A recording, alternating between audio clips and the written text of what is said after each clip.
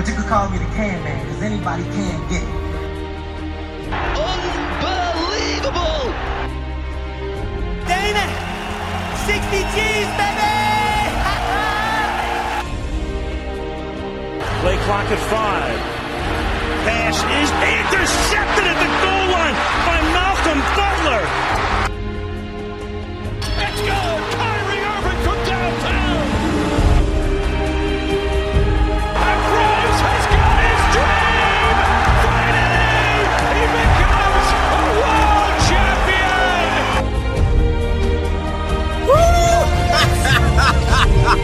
I love this game!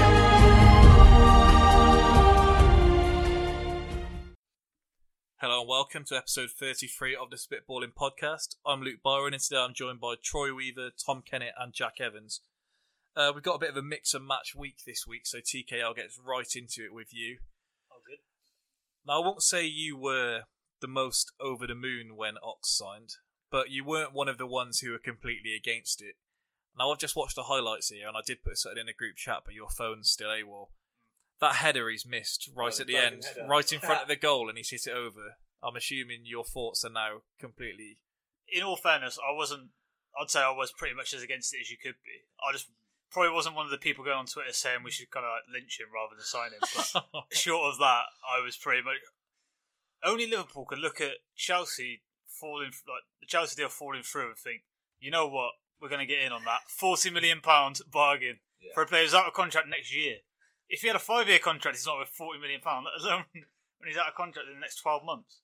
No, he's actually done worse than I thought he would. I thought he'd do alright. He's getting worse. He's the Benjamin Button of football. When he started playing, I thought, oh, he's not bad. And then each year on year, I'm thinking, no, he can't pass the ball. Well, he left because he said he didn't want to play right wing back. And so he's left to come on as a sub to right wing back. Yeah, for like 8 minutes as well. Yeah, I don't know why. Did he think like, he's going to fit into our central midfield? He's probably seen Milner getting game time in the middle and thought, you know what, I fancy some of that. Yeah. He thought he got shipped out to left back as well. Yeah. Milner ended up couldn't get in. I'd rather have him than Ox. Well, you had Chan on the bench as well, so if Exactly, he's he's better he's, than- I think he might be on the bench because he's going to be off as well. I think that's probably why he signed Juve Ox. is supposedly... supposedly in Juve for are him. in for him. So I think Klopp might be worried he's going to go. And Yeah. so we have Ox as a lovely replacement. And then, before we get to Arsenal, Jack, if I'm not mistaken, you're a West Ham fan, are you not? Yes, mate. Has he got the result? Yeah, because About time. I was fuming. I thought they were going to be the only team to let down Mayaka. Let us know Chelsea would then do it. But they've nicked a goal. But nicking a goal last minute against Swansea isn't a good sign. It's been a tough old season so far. Because in like the transfers we got as well, I was so happy with the purchases we made, and then it just couldn't have gone worse. The highlight seems to be David Gold's tweets as opposed to anything else. And then Troy, which is our last thing for the football before we get on. What have you been thinking of the Europa League? Because I've strangely enjoyed it, seeing the different players play and that kind of thing. Yeah, to be fair, I'm the same. TK Fuck's is sake. piss off you. Let's have our moment where we're the best team in the competition. So a little stat came up yesterday where it said we were ranked 11th in the world, and we were playing Bate Borislav, and I think they were in the hundreds anyway. I can't remember what.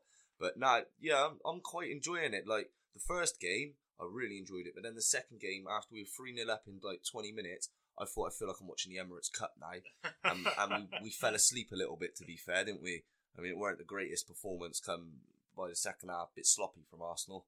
So. Well, yeah, I didn't realise it was a 6 o'clock kicker, so I had a haircut booked, and I've just put everyone on lockdown. I said I'm going to avoid the result. And then Dan Webber had watched it, and I was texting him during the game, kind of what I was seeing. And he said, oh, this game was such a roller coaster up and down with my emotions. And it was, I think it was like 3-1 at the time, and I thought, I don't really know what's going to be going on here then. Because then it went to, I think it went to like 4-1 then. It was 3-1 at half time. Yeah. And then I thought, what can possibly go wrong here? And every time they shot, I was like, oh no. Oh no, it's happening again. Is he just fucking with you? No, I think it's just because there was like a spell where they were coming back into it briefly. Yeah, it was 3-1 at And half it was time. there was no one on the bench that could possibly come on. No, we were full of children on the bench, wasn't it? Yeah, it was 3-1 at half time, and then Arsenal scored literally after half time. 4-1, you think, right, game's done. and then suddenly we let them score again. It was just a weird game, weird game. Only Arsenal fans could be panicking at 4-1 Well, in the second, you haven't- second game of their Europa League group. Well, I mean, you haven't seen your team concede a 4-goal lead to Newcastle and a 3-0 lead to Anderlecht. I've seen some pretty bad things from the team defensively. Yeah, I didn't want to mention Palace. Moving on then, I've seen most of the Americans on my Twitter feed absolutely slandering the NFL London games. It's just a mixture of soccer puns during the teams playing, and just I really hate these games. But I suppose the last two we've had, what was it, 44-7 and then 20-0. They've been pretty shit.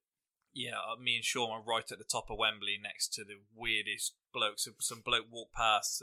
This nice quiet guy has come and sat next to us, and I thought it's going to be alright. And then we've seen him put his arm up, and clearly his mate's coming over. The one's in a sparkly green varsity jacket.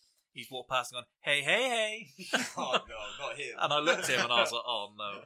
And then his mate was like, I think he thought the cameras were going to come up to the top, so he was purposely trying to like overreact to everything to try and get on.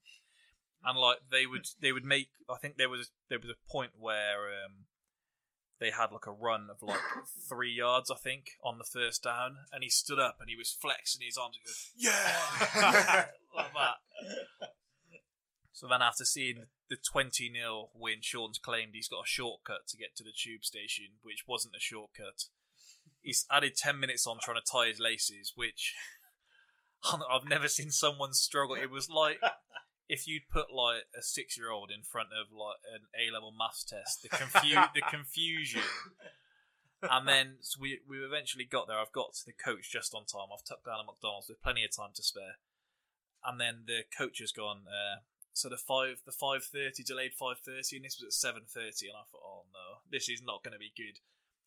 I looked to my right, and there's a woman eating a bag of spring onions just out of the bag, like it was like a Twix or something like that, just chomping on it. All I could hear was that like gristly sound of biting through like the green of a spring onion. What's an animal? There's some woman like next to me chomping with her mouth open. I've seen her bite into this Subway, and the sauce just slopped all down her front, and she's just looked just completely just gormless, if nothing has happened at all. So her kid watching, I don't know what that's going to grow up to be. Eventually we've got on. I was telling TK this earlier, so I'll be repeating it here. And I've had this quite scary looking lady sat behind me with her daughter. She's got this like thick Jamaican accent, and she's tapped me on the shoulder mid-journey and gone, excuse me, can you move your seat forward? You've reclined it and my daughter's not got any leg room. I've looked, I haven't reclined my seats, and I've said, no, sorry, I haven't reclined it, just don't get much leg room on here.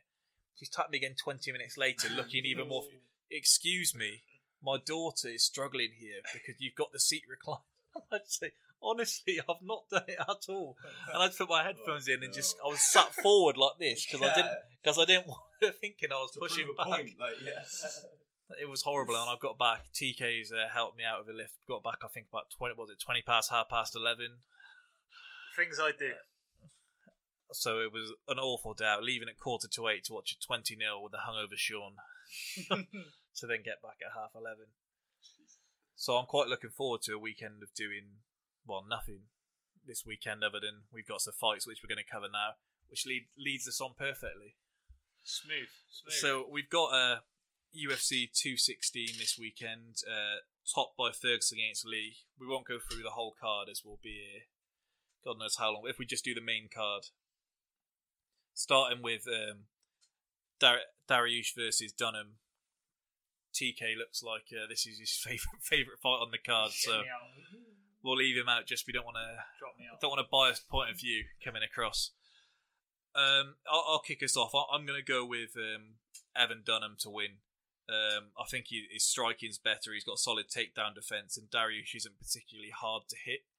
I know the fight's come out from Dunham called out Dariush after his last fight, and Dariush said he took that quite personally because despite it being done in a respectful way, he's saying if anyone who calls anyone out obviously thinks they can beat them, or they wouldn't be calling them out. You don't call someone out if you think they're going to beat you. So looking down the resumes, I know Dunham went the distance with Dos Anjos and lost. He was stopped by Cerrone and Barbosa, but I'd say they're all better fighters than Dariush. Dariush, he's wins are kind of against people that he should beat in Jim Miller, James Vick, and he beat Michael Johnson on a split decision, which is probably the most impressive one, I'd say. But no, I think when it comes down to it, I'm going to go with Dunham to keep the fight standing. I think he'll land the harder shots on the feet, and I think Dariush has like 3 knockouts on his record.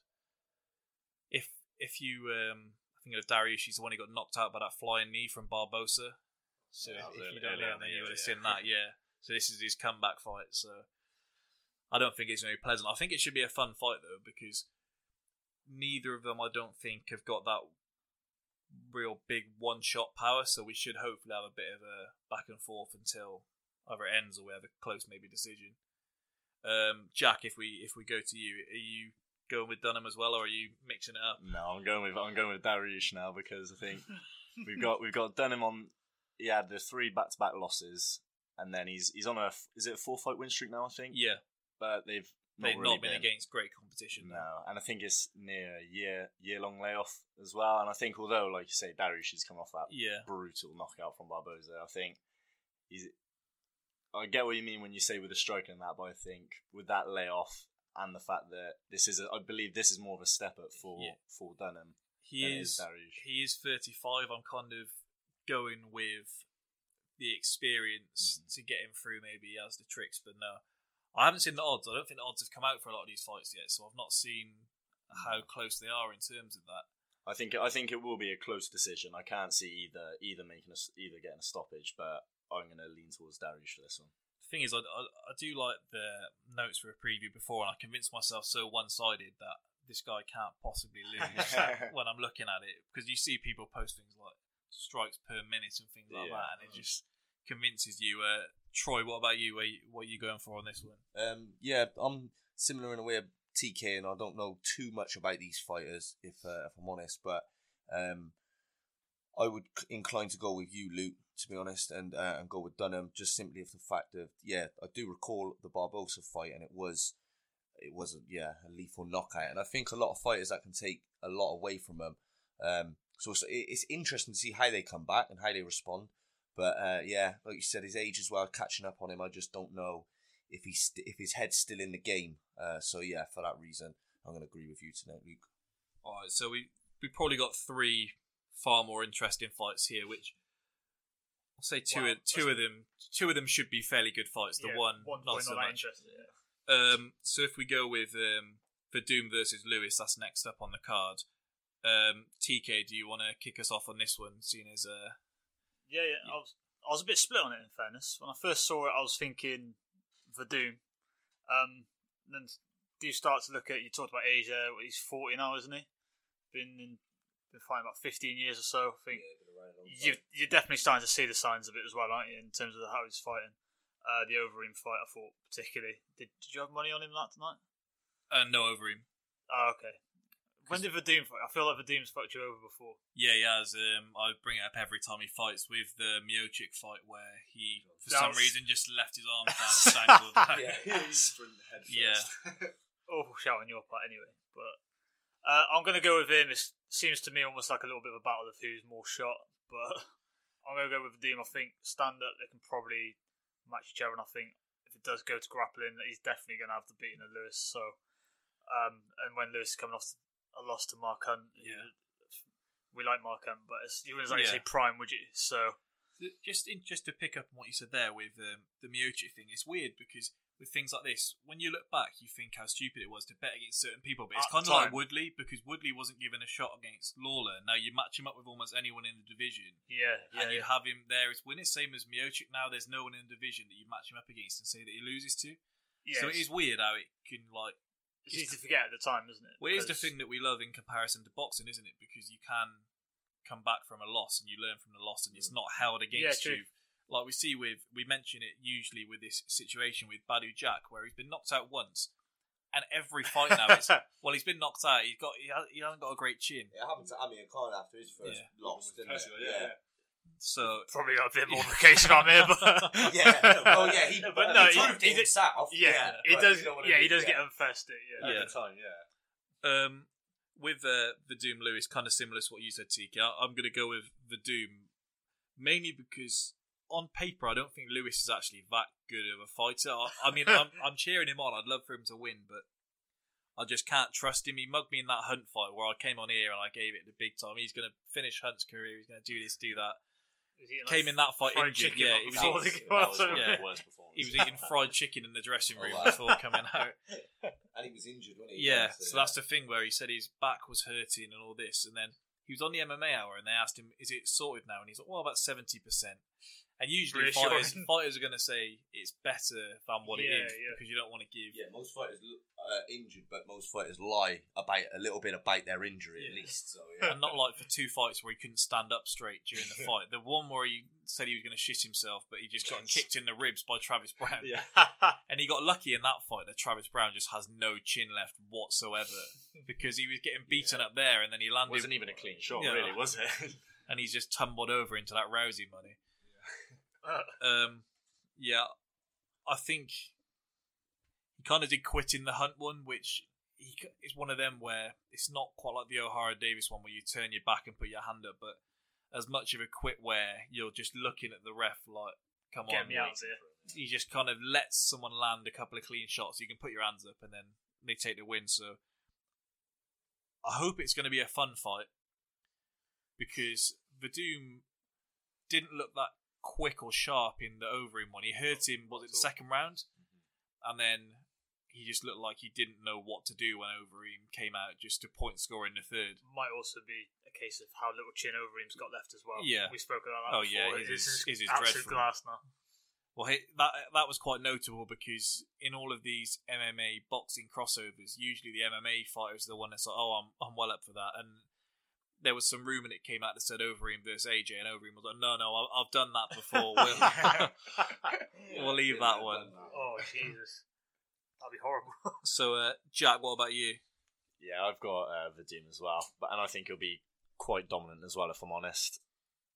Lewis, he hasn't got the greatest takedown defence either, so I think he goes for a quick, easy takedown and finish it in maybe submission or ground and pound. Well, he's the type, isn't he, where just because he's so heavy, he kind of, when I've seen him try and get taken down before, he just kind of flops on top of the person trying to take him down. He's got no technique whatsoever to it, and I just think Verdum will see that, and I think he needs a win as well. And he's talking about maybe getting a title shot after this, which is, he's got no chance after even a win against Lewis, because that's not... There was the fight before the Brown one for Lewis, and I think I was going to say Alec Hediev, but I don't know if that's the guy that, or was that the guy that Broner beat for his 4th world title? I think it might be Alec Hediev, yeah. Something like that. And it was 2 straight rounds of him looking absolutely clueless of what to do until he's just clipped him in the top of the head and he's gone down.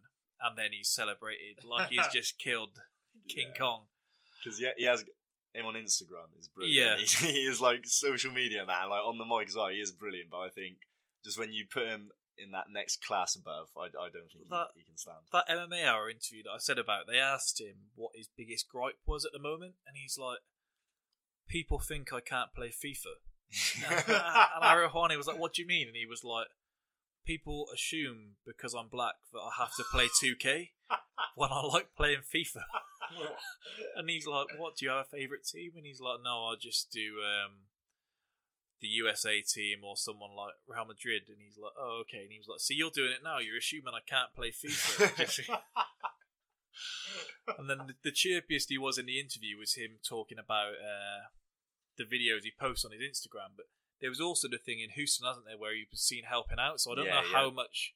If you have a bad back, lifting people out of deep water like that and then carrying them back and forth all day is not sure great. How much that can help. No. And then I think he said he was doing rehab all the time, 2-3 times a day. He's having them, what's that thing where they put sucker cups on your back, and he was having that, and he was having physio all day. So question how much time he's actually put into his training. Yeah.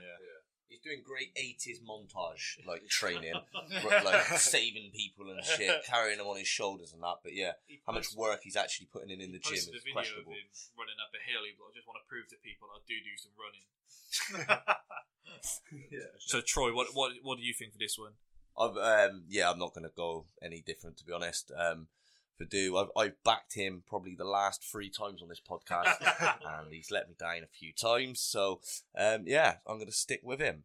I think, though, what you have said is true on that Verdú is probably on his his last few years now. Last crack at the title, maybe again. You said maybe that he doesn't get a title shot after this fight. I agree with you there, but I don't think there's one too far away. I think Maybe another one more victory after that because just of the state of the heavyweight game. So I mean, it's not like the division, doesn't it? Exactly. yeah, It can beat can Derek Lewis and then- Kane come back and get to full fitness again? I mean, if he does, the Overeem and Ngannou winner who's going to get the next shot.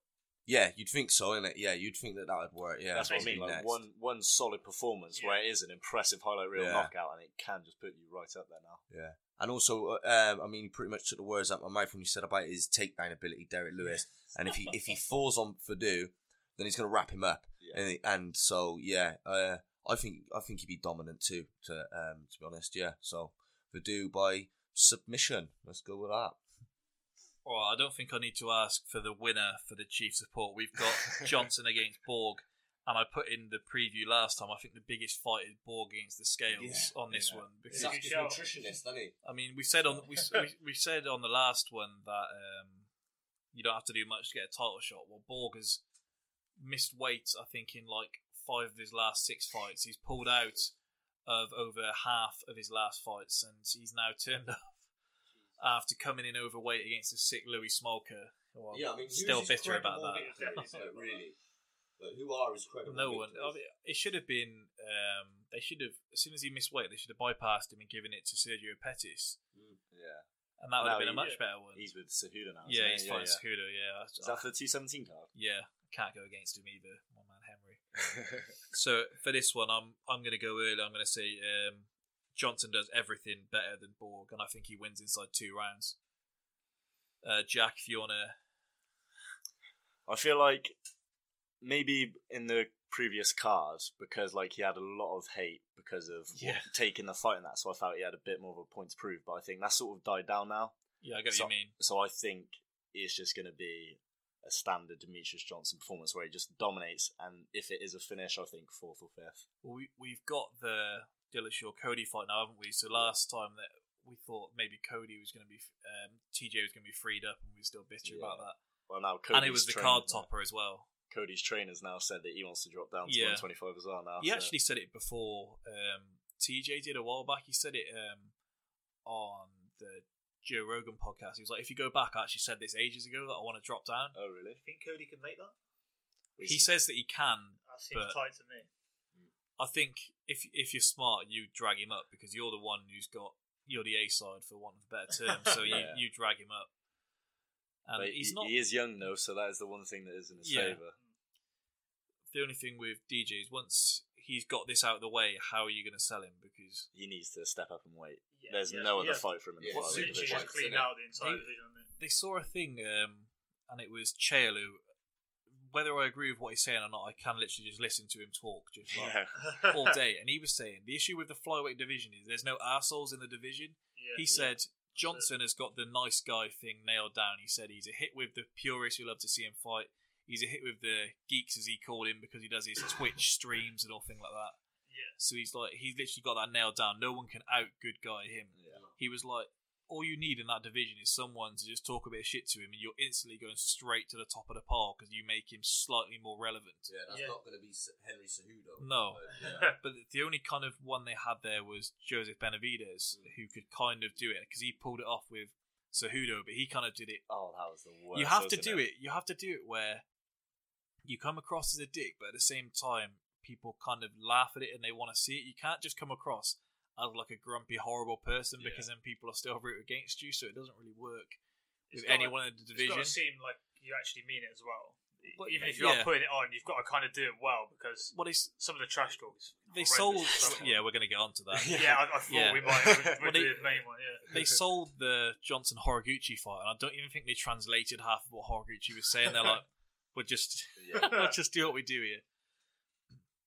So, Troy, what do you think on this one? Are you going early, or think he's going to drag him out? he does it whenever he wants, I think, in this one. Obviously, it's the record-breaking fight, so I think that's why he's fighting Ray Borg and not Sergio Pettis. I think if he decides he wants to hang around in the 125s, then they will start feeding him to maybe some people that could perhaps, test him a little bit more than he's going to get tested against, Wilson Hayes and Ray Borg. But yeah, I think he'll end it whenever he decides he wants to end it, really. So, for me, he's my favourite fighter. I love watching him. His techniques are impeccable. The way he wraps people up is. I still to this day watch the fight. Whenever I wanted to show someone how good he is. I'm doing it no justice now because I can't remember his name. No, the Japanese fella, Horiguchi. Where with 1 second to spare, he armbars him.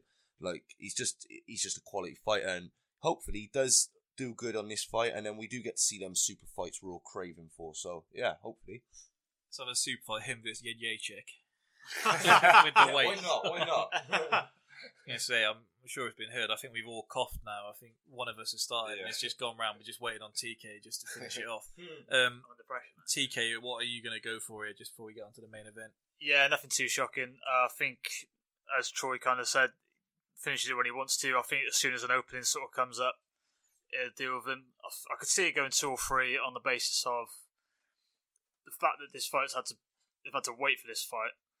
In a strange way, or to justify it, maybe you can't really just kind of clean him out straight away. He might even kind of carry him a little bit because he's got the skills that he's not going to be bothered by anything Borg poses. So with that, I don't think when you haven't got an imposing threat, I think you can carry him a little bit. But I think even by the 2nd or the 3rd, I think it will start to tell. He needs to cut some kind of promo after. I've cleaned out this division now. On to the next one, yeah. But like you said, because he is that good guy, he won't do it because No. he wants to come across. Well, I say come across. I think he is just that humble champion. People Goldberg obviously could be for that. He could be a bit of a dick to him. People obviously do like him because he won that ESPY, which is like a voted platform. And he won the award over McGregor and Mayweather. Yeah. So people obviously do like him. On to the main event here. So we have the Motown Phenom, Kevin Lee, against Al Kakui, Tony Ferguson. I'll go last here because I'm sure I'm going to be different to what everyone else is saying. So, Jack, if you want to kick us off here, who are you going with? Despite who I want to win, I think Tony does get it done, and I think it's a 2nd or 3rd round finish by submission because the one weakness you have seen in Ferguson is he does get hit, but unfortunately, Kevin Lee's not exactly notorious for being a great striker, and I think when it does get to those sort of middle rounds and that. And he does have to switch up the game plan, and he will shoot, and that's Ferguson's world right there. Troy, I know you're quite a big Tony Ferguson fan, if I remember correctly. So, are you going with him here, or are you mixing it up? No, yeah, of course I'm going with Tony. I still pray for the day that Conor comes back to defend his title against him and gets beaten by either him or Khabib. I think you were the only one who said about him beating Khabib when we did it a while back on one of our first ever episodes. Yeah, I think he would have the edge over Khabib just over styles and stuff. But yeah, for me, I almost agree with what you said there, Jack, in that if it ends up going to the ground, then I think that Tony Ferguson has a massive advantage over him. God, is so dynamic. Yeah, and his skills just seem to be getting better and better each fight. He's coming out and trying new things all the time. He's adventurous. You might even see him try and slip the Boston Crab on him if he gets the opportunity. But I also think that his stand-up ability is really good. He comes with some real close-in elbows that just come out of nowhere. Literally, yeah. He'd be sharpening his elbows up, and he'd be sitting in water tanks up in the middle of the Denver mountains. That's where he trains and that. And so he'll be ready for this fight because he's got a massive point to prove. He hasn't fought in a good while now, has he? I think obviously the last fight he was meant to fight was Khabib, wasn't it? Yeah. He hasn't fought since then. No. Yeah. So. Which is probably fair, yeah. I think it's a good opportunity though for Kevin Lee. I mean, he could definitely cause a few upsets, but yeah, for me, definitely we're going to keep with Ferguson. TK, what about you? Are you going with Ferguson too? Yeah, I do really like the fight. I think it is a very good fight. And as good a streak as Kevin Lee's on, I think as good as he looks.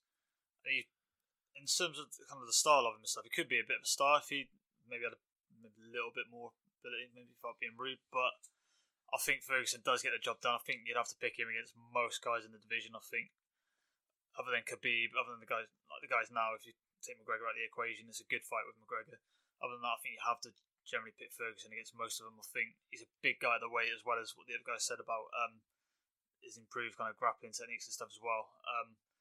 And he has one of the best gas tanks in the UFC as well. So it's not gonna be like, oh, Kevin Lee can kind of wait him out. You know he's going to be there for 5 rounds if he needs to be. So I can't really see past him.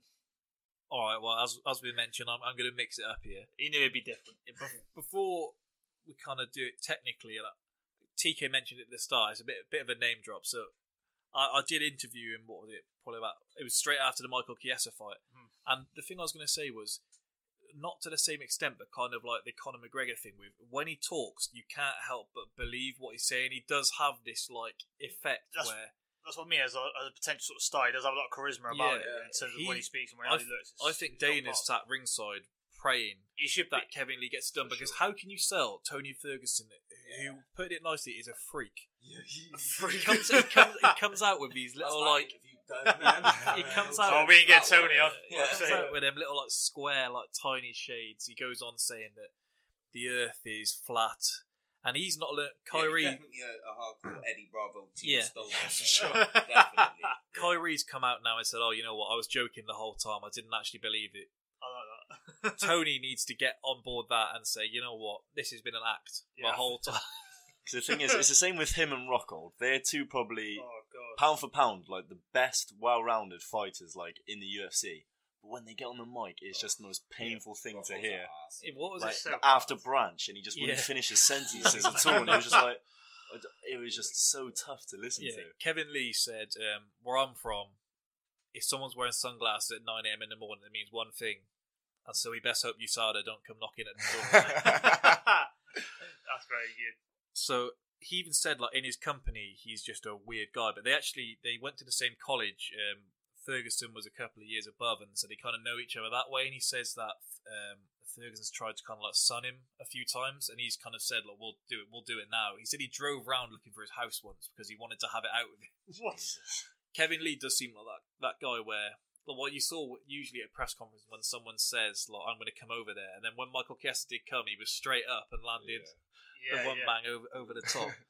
But no, the reason I'm going to go with Lee, and you might think I'm being disrespectful here, Ferguson has this reputation as a killer, but I think he has shown his flaws. Like Jack said, he does get hit for fun, and I don't think he's going to knock him out with his strikes, but I think he can daze you enough where he takes you back, and that's why he has so many submissions over his knockouts. And this might be where I thought I was going to get some looks. I don't know if Ferguson is as good on the ground as he's been. He's only really been tested like once, I would say. When you look down his resume, he was tapped out by a no-namer in Jamie Toney. He lost to a man named Karen, which and he did lose a split decision to Michael Johnson, where Johnson dropped him several times. He did break his arm in that fight. Fair to him. We'll look over that. I think Lee, it's easy to look back at his fights, and I think if you look at his losses, he's going to have improved more purely because when you look at his fights, the like leap from each fight is, people were saying, oh, the worry could be if Chiesa takes him down, he grinds him out, and then straight at the start he's got him with that double leg, slammed him into the mat, and then he was robbed of like probably like a highlight reel thing because he was about to go to sleep as well. I was surprised with how much controversy was brought out with that. I know. Because his arms went like that, didn't it? Where he's going like, and he was like, I was fighting it with my neck. Yeah. It's like, come on. Yeah, I sort of see people refer to it as like a controversial. Yeah. But it's only going one way. Yeah, the only controversy was that it was like a mess up from the ref. It was no mess up in terms of how the fight was going to end. I think that Lee gets through like an early barrage at the start when I think Ferguson says there's such this like disparity between them, and I think he's going to test that early because Lee was dropped a couple of times by Ally Quinter. Yeah. But his like replenishing skills look very good. Like he found his feet and he was and he was straight back, like popping the jab out and things like that. And then in the second round as well, he took House back. It nearly choked him out. Yeah. But I was watching this earlier. There was a cool move that I've not seen before with Quinton did in that. Whenever Lee tried to take his back, he like flicked his heel round his legs and put it into a heel hook. Yeah, it was the weirdest. And you got to think with Ferguson, that's right in his world, though, isn't it? Unfortunately. So I'm hoping he's kind of learnt from that. And there was another one where Quinta tried to grab his leg and he turned it into like this flying knee from there that he did, which stunned him. But I've seen a lot of the people. I think usually if someone calls himself a purist, then you kind of just want to wipe out their opinion. But I've seen those kind of people saying, "Oh, it's a mismatch. This is ridiculous," and I don't think it is. I think it's as good a fight because who else are you going to put him against? He's beat Barbosa. He's beat Dos Anjos. Who are you going to put him against? And the thing is, and it was perfectly set up as well. Like with that after Kevin Lee's win, it was all set up perfectly. Well, with that was Tony perfect going death. because usually what they do is they come in after the fight there and they're on top of the world and so they're proper nice to everyone. And he was nice to everyone except Tony Ferguson, where he was like, "Can we put a real journalist on to interview me?" And then Ferguson was stuck in that awkward spot where it's like, "I'm an analyst, so I can't really go back and forth with you." And then Lee was just tearing into him. Brilliant. So he nailed that perfectly. And then this is what you have to do. He is literally the full package, isn't he? He's got the look. He dresses like extravagantly. People say, I'm a bit annoyed with anyone who talks now is called a Conor McGregor clone when people have been doing it before Conor McGregor. Exactly. Bisping was doing it before McGregor and all sorts. Well, Bisping was one of the Bisping Chael trash talkers. Probably Chael's a better comparison. Yeah. And if it's clear that's what it is, you have to nail it where it's not so cringy. Which I'm gonna say Tony Lee choked him out. By the way, Tony Lee. Kevin Lee chokes him out in the fourth. Kevin Ferguson chokes him out. Sitting on the fence there, Byron. Lee chokes him out in the fourth. I'm going for. Okay. Just quickly, just question your last choice. When Khabib was meant to fight Ferguson, out of curiosity, who did you go for? I went for Khabib. But now I think if it was to happen now, then I would pick Ferguson. And I'd also pick Lee over Khabib as well. Oh, right. So that was going to bring me on to my second question. So basically what I was going to say is, what you're saying is that you rate Kevin Lee's grind game over Khabib's grind game. You're essentially doing this on the weight, surely. On the fact that Khabib can't do the weight. That's basically what you're basing. I think I'm buying into his persona, but he's cool. What did he do to you in this interview? Ticket to the fair show. What did he do to you in that interview? Forget the last 4 fights he's called out Khabib after every single fight. He said he wants him in Russia. A lot of people say a lot of things. But he's like actively pursued the fight, and I think I know what I mean with the laws of attraction and all that stuff. It does sort of make you, and like you can tell he truly does think that he is like the best in that. It's not. You can tell it's not some sort of fake and then confidence. the Chiesa fight happened, and I have gone fully fanboy. He sold me the dream. He sold me the dream. Presumably, whoever wins is obviously then going to call out McGregor. Yeah, They'd be full on deaf ears. You've got one of two things here: Ferguson's trash talk or Kevin Lee. Kevin Lee could be quite entertaining and oppressive with McGregor. Tony Ferguson, dear Lord, the best thing that's happened this week is McGregor say he's going to be watching that with close attention, and that is sold it better than Dana or anyone else has done it. Everyone's like, "Woo!" Yeah, smash that. Did I see Dana wearing a McGregor gym t-shirt wearing it at the face-off between the two of them? Yeah. So get on to the trash talk, which we've said about. I know. Actually, before we get onto it, I know you two happened to say that Dos Anjos wasn't going to beat Magny. Me and Jack both said that he was, and we said he was going to beat him early as well. So maybe don't go against the can man. All right. Okay. But yeah, the clip I was saying about Ferguson and Verdum trash talking each other in the week. Oh God! I didn't see it. Verdum suddenly just starts speaking in Brazilian, and the translation. I was going to say same thing, but he essentially just calls him a faggot in about 3 different languages. Wow! Well, during the translation is literally just that, just sprinkled across, and then Ferguson, when he's got his chance, he was silent and he's ready to say something big, and he goes, "I'll go away before I ankle pick you." For fuck's sake! Out of all the people you could say that to as well, Oh God! even his thing, you could see he was probably pleased with himself this week. He does that stupid thing where he puts a capital letter at the start of every single thing, which I think I did on Facebook. And like, yeah, Oh yeah, definitely. Yeah. It was a thing for a bit. and he did this tweet as if he was going to change it. He was like, "I've taken what you've all said on board," and then he did a tweet with a capital letter every other letter, and he was like, "How do you like this?" And it's like, "Come on, what are you doing?" That's horrendous. I'm surprised he didn't sign it off with like a ... capital L on the end of it to show us lol.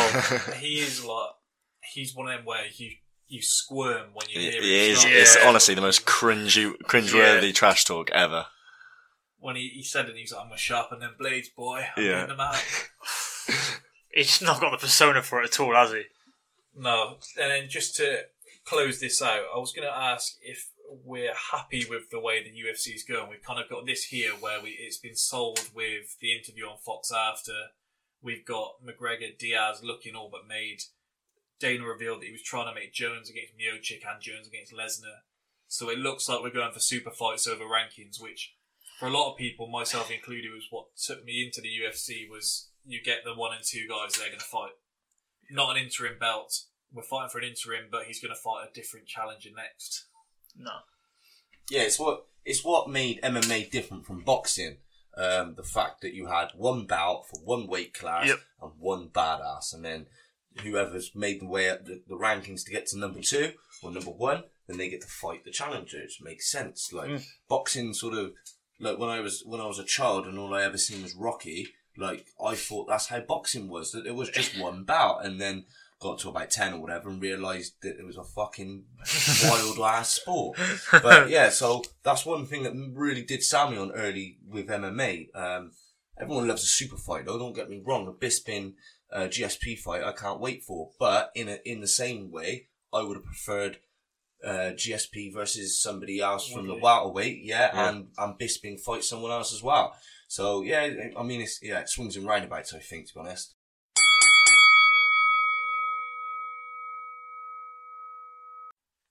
When it comes to boxing, TK, we've got a fair amount to catch up on from even just the past week, really. If we start with probably the best fight of last weekend, so we had Campbell and Linares. Yep. And I think it's fair to say we underestimated Campbell a bit going in, because we thought he'd get wiped out, and didn't happen, did it? I don't know if we necessarily said wiped out, but I think Me and Keenan did. okay. To be fair, the way it started, it looked like it might well happen. It might happen sooner than I thought. I thought he took a good shot, went down. Ruined my bet. But he weathered the storm and looked good. So I'm arguing that he got the win. I don't think he quite did that well. I thought the judges were favourable to him. Yeah, I think fairly close, but I thought with Linares, I don't think you can make an argument against him winning realistically. Well, it was the worst because the Brit scorecard, I forgot, was it Victor Loughlin who was the judge? Not sure. I think it was. Was it? And he scored every round to Campbell after the fourth. That doesn't look good for him. No. But fair play to him. Obviously, that stuff came out about his dad afterwards as well. Yeah. Which was That was pretty crazy. He said, I didn't want to reveal it because I didn't want Linares' team thinking it was a weakness. Yeah, very strange. Well, that's kind of... I don't think we really doubted it before, but in terms of... I've seen some people question his heart for boxing, and I think that kind of shows if you're willing to cover up and kind of hush the death of your dad in terms of for a world title fight. Yeah, definitely. And even then, I thought before the Mendy defeat, we kind of had our hopes pinned on him as our most technical boxer. He was the guy. I seem to remember us having a conversation, it may have even been years ago, and we said he was the one we had our hopes on in terms of that could genuinely be pound for pound, dominate his division. Yeah. And maybe in hindsight that looks a bit rash, but that was what our hopes were then. Yeah, definitely. Because he, in his gold medal, I think there's some arguments for Joshua's. He won the gold medal, not going to begrudge him that, but there were some close, questionable decisions along the way. Definitely. That helped being in London for 2012. Yeah, 100%. Whereas Campbell was quite clearly the best that he had there. Yeah. So from here, I hope he gets the big fights. Now, I've seen the Flanagan fight being spoken about, but from what he told me in terms of the offer that was presented to him. Yeah. Don't think that's very likely. It'd be a horrible fight to watch as well. The thing I don't is, think it'd be a good one to watch. Frank is my boy, and he was struggling to get Flanagan a big fight when Flanagan was like his main guy. Him and Billy Joe were his main guys. Yeah. And now he's got some more people on board that maybe has just knocked him down the pecking order a bit more. Definitely. Raimundo Beltran's been made his new mandatory, Okay. which isn't the worst fight in the world. It's not awful. it's easy to make. I'm not sure many Americans are going to want to come over here. No, not for Flanagan either. But for Beltran, what Campbell. options does he have? He's going to be just mincing around on undercards. Yeah. Against guys that he should be beating. I don't imagine he's being paid too well for them. I don't know if he's got his whole visa thing sorted yet, because where he thought he'd actually won it, then they changed the legislation when Trump was in, so he hadn't actually won it. That's so bad. So bad. The fact he has to fight for your citizenship is pretty bad in itself. But, That was a crazy. That's a story they Yeah. never told enough, really. but yeah, I wouldn't begrudge that fight. I want to see him in with the better guys, but Definitely. I forgot the guy's name. I was literally about to say. Who was it that he was being rumoured to fight the Mexican? It's their prospect. I forgot the name. It'll come to me. But he's now claiming he's fallen in the shower and he's going to be out for a while. Another one falling in the shower. No, wow. I'm trying to, They need to get some new showers. It's going to bug me that I can't think who he was supposed to be. Verdejo. Okay, yeah. And he's claimed that he's fallen in the shower and he's going to be out for a while, so they can't make the fight just yet. Don't drop the show. Soap in the shower, boys. Especially not Flanagan. You know what he does to. We'll leave that there. So then next, we won't spend too long on that, and we definitely don't want to spend too long on this one. Fury Parker. Oh god. One which we've now seen claimed as a robbery. We've seen it claimed as disgusting. We've seen it claimed as Shades of Ali. Shades of Ali was the claimed by Mick Hennessy.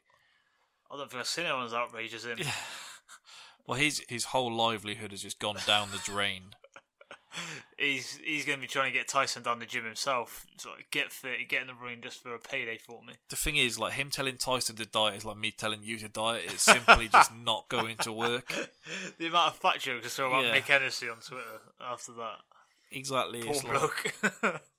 the thing is, like, there's two different types of fat people, which I've learnt myself. And the one side of the fat people is you've got the fat, they look like the slobs, they're grumpy. The people you see on the bus you don't want to sit by because you can smell them about 3 rows back. Yeah. Just look like they're sick of life. You have to be the other side of being the fat. You have to be the fat, jolly, happy, perky. You have to be able to laugh at yourself. And Mick Hennessy just hasn't got this nailed. If Hennessy's got any money left, I'll teach him the way. Fat and chubby. Fat and happy. Yeah, you got to be fat and happy. You Fat got and to be happy. like Fat and chubby. a guinea pig. You've got to just be pleased with what you are Take it on the chin, all chins. and just roll with it. Yeah, Be a nice little fluff ball. absolutely. But On the fight. we had it to Parker. I had it to Parker. I think you did. Yeah. Couldn't have argued too much either way if it. Well, I would have been quite annoyed if it had gone to Huey, because you don't have to. You shouldn't have to win the belt to win the belt. Kind of, you shouldn't have to rip it from the champion. But kind of the unwritten rule, you do have to at least be the Come one. forward at some point. Yeah, you can't just lean back and just pepper like a little feather in Parker's face. Yeah. Not I think at he all. landed about 3 meaningful punches. He had that nice slip uppercut that he was doing as Parker was charging in. Yeah, But even that didn't even budge him. No, there's no sort of meaning to the shots, and Honestly, I think he punches maybe like a middleweight in terms of being a heavyweight. he doesn't punch very They hard, don't so even does he? usually you see the nice slow-mo replay and you see the face rippling and all like that. It's like a little pillow fight. Yeah. I don't know if You'd worry for him against he needs some to of the wear other boys. He needs to wear smaller gloves. He needs to get in touch with Margarito. Yeah, I was going to say, he needs those cement, doesn't he, from Margarita? You'd worry for him against some of the other guys like Joshua or whatever, if you can't got the power to keep him honest. We won't say too long on this, but I don't know if you've seen the latest rankings. Cotto Margarito 3 looks like it's a possibility. I shit you not. Who did he beat someone the other day controversially? Carson Margarita? Jones. Carson Jones. Now there is two shot guys. And he fighting robbed each him other. as well. He Yeah, robbed but him. that was a robber Yeah. as well. So not quite sure you can justify cutting Margarito free. Other than everyone wanting to see him get shit pushed in again. Margarito's got nothing to lose either. He can fully get the gloves loaded, put his like some stem cells in his head to get some. He's like head made out of bricks. He can butt him. He can hit him low. all for the Mexican paying crowd over the Puerto Ricans. This is how we do it down in Puerto Rico. Do love a Mexico versus Puerto Rico rivalry. Absolutely. Yeah, those two don't like each other. Moving on from that then to... Well, actually, we kind of cover the World Boxing Super Series and what we've had so far. Super Middleweight 1, it's been Smith Skoglund, and is that it so far? Yep, obviously Eubank coming out this weekend. So that's it so far. That I still haven't seen it fully. You said that was a good fight. Yeah, it was a very good fight. So in the Cruiserweight 1, then we had Huck Usyk, which was a good fight. We then had Dorsikos against Kudryashov, which was... Crazy. I've still not gotten over Kudryashov's face. Neither's he. When he got knocked down. I've seen so many tweets of when you wake up on Monday morning. Yeah. I saw some grumpy person saying it's so disrespectful. People putting a boxer's face out there when they're in distress. Come on.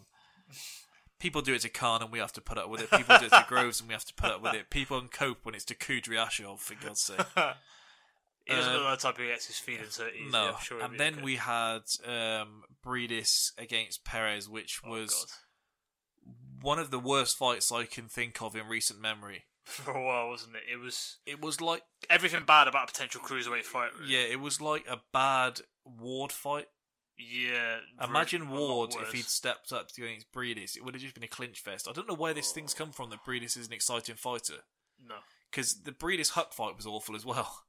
Yeah, and he can obviously punch, but he's not a ridiculous punch. No. He's not cleaning people out. Him versus At Usyk world is going to be level. horrible. Yeah, absolutely. He's just going He's just going to have to try and clinch his way through it. He needs that ref from Saturday. Oh my god, that ref. Jesus. I thought he was right to dock a point because of the severity of the head clash, because of the cut that it left, and I thought it had hampered him that much that it kind of warranted the point taken off. But then for him to not warn him about pushing the head down at all, he got away with it. Yeah. And then he was eventually docked for holding, which was fair, but he could have been docked about 5 rounds sooner. Why do it at the end? Yeah. It was one of them where he can then say, well, I did do it, but Yeah. he can do it when he knows it's going to make no difference at all. Passionate crowd as well behind it, so they probably thought... I don't know what they were don't wanna watching, upset because them. they were cheering clinches. They were going nuts, weren't they? Yeah. Big in Latvia. Yeah, it was an awful fight to watch, wasn't it? Ward should have gone to Latvia sooner. They would have absolutely loved it. My boy Mike Perez fell short, unfortunately. But Yeah, I was going to mention this. I was just going to say, with them kind of just cheering on their own. Have you seen this new South Park trailer where they basically got this advert and they say about whether white people can be offended, and so they do tests to see whether they've got like 2% Mexican in them, and then the people are, honestly, you don't know my struggle. I'm 2% Mexican, and they go on like that. It's class. that's quite good. I'll have to watch that. So if we look ahead to this weekend, if we do Crawler Burns first, and then we'll go with the creme de la creme after if Eubank yielded him. Crawler Burns, I don't think I've cared less about a Sky main event in a long time. No. I like Crawler. I'm not too enamoured with Burns. What I did like of him was taken away when he robbed. Relic, was it? Yeah. No, was it Relic? Yeah, it was. Yeah. Yeah. When he robbed Relic and then went on like it was a deserved, obvious win. Yeah, they've completely swept under the carpet. as Yeah. well, Scott. So that didn't sit well with me. So I think Crawler takes it, and we said it a lot recently. It's almost like a catchphrase that we've been saying of a fight to see who's less shot. Yeah, But this genuinely does seem like one of those fights. a little bit. It's at 140, isn't it? Yeah. I might fancy Burns a little bit more at 140. Well, they've said it's an eliminator of some sort. Oh God.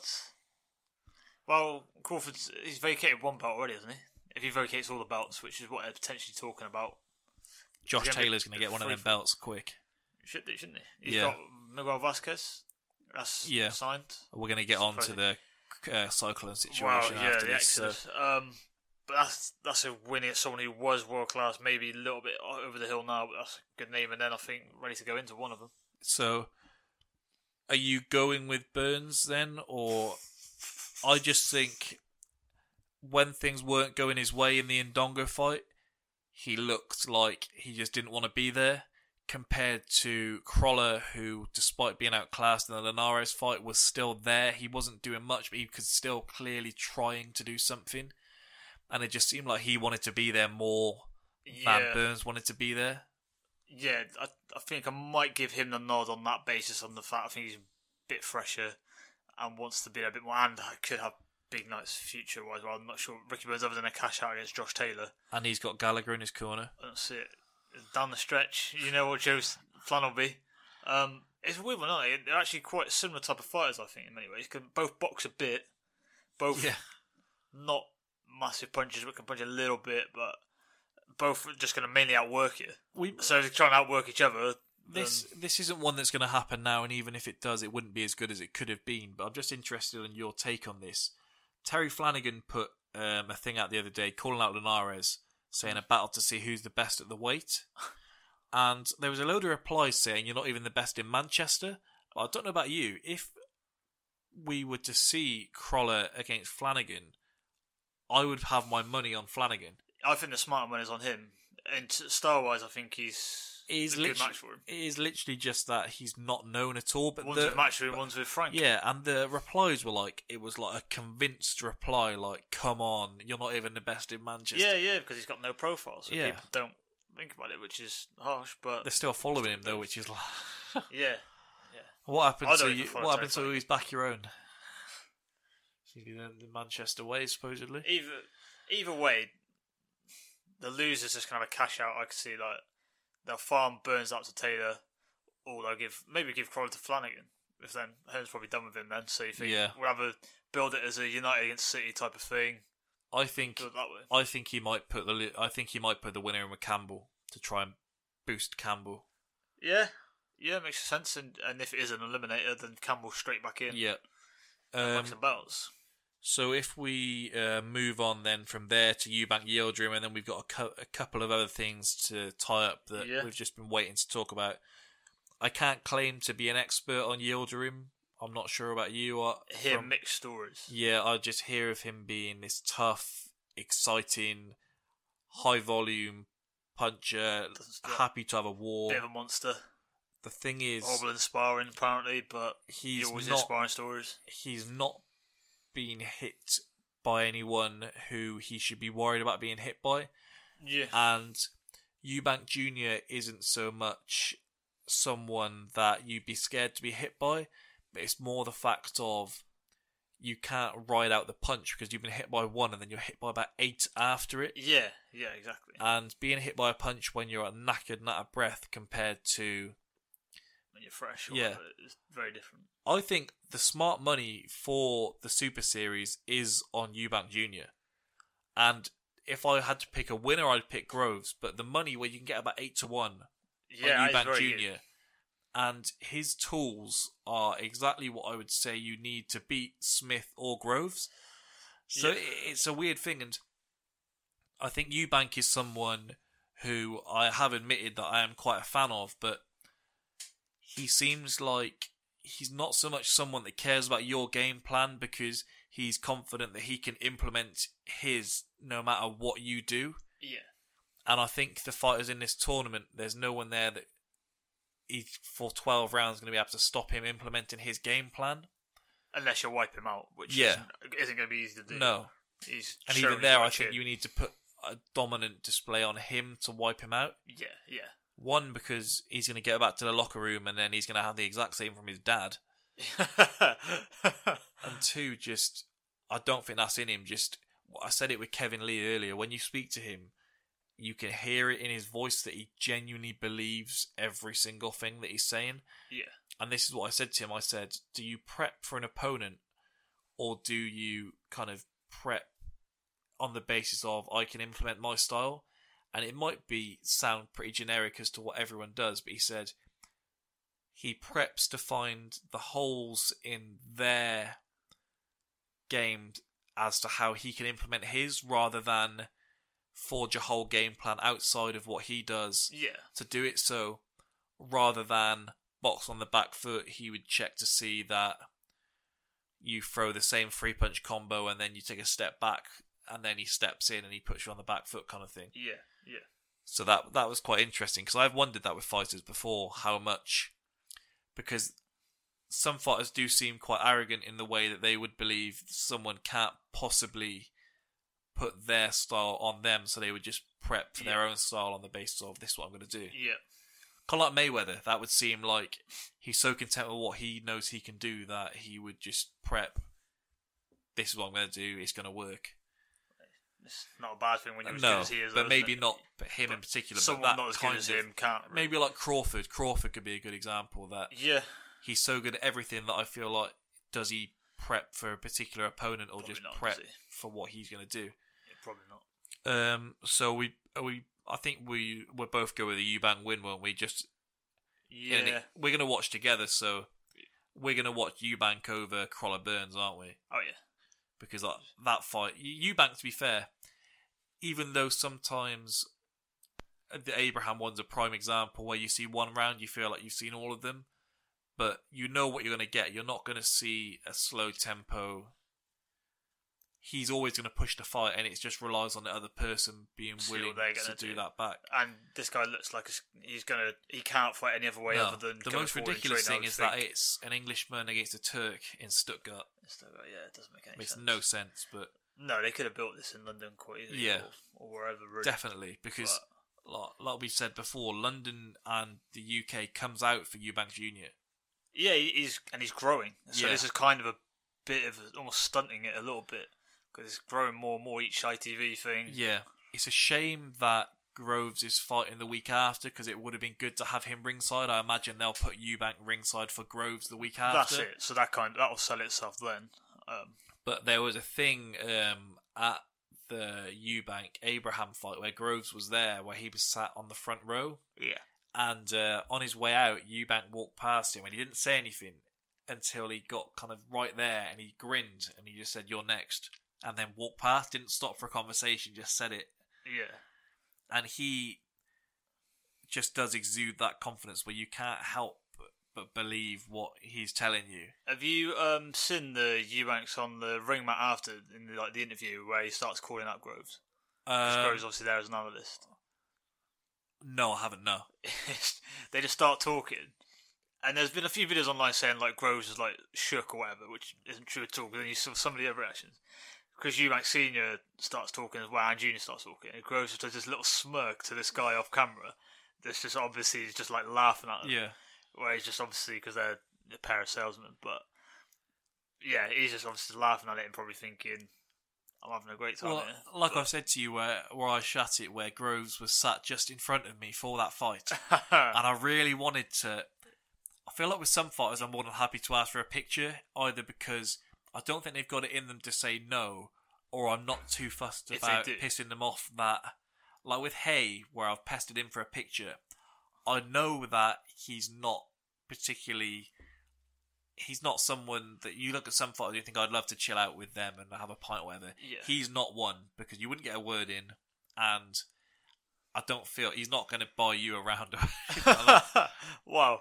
And so I wasn't too bad, because I didn't think my opinion of him was going to change much regardless of how I reacted.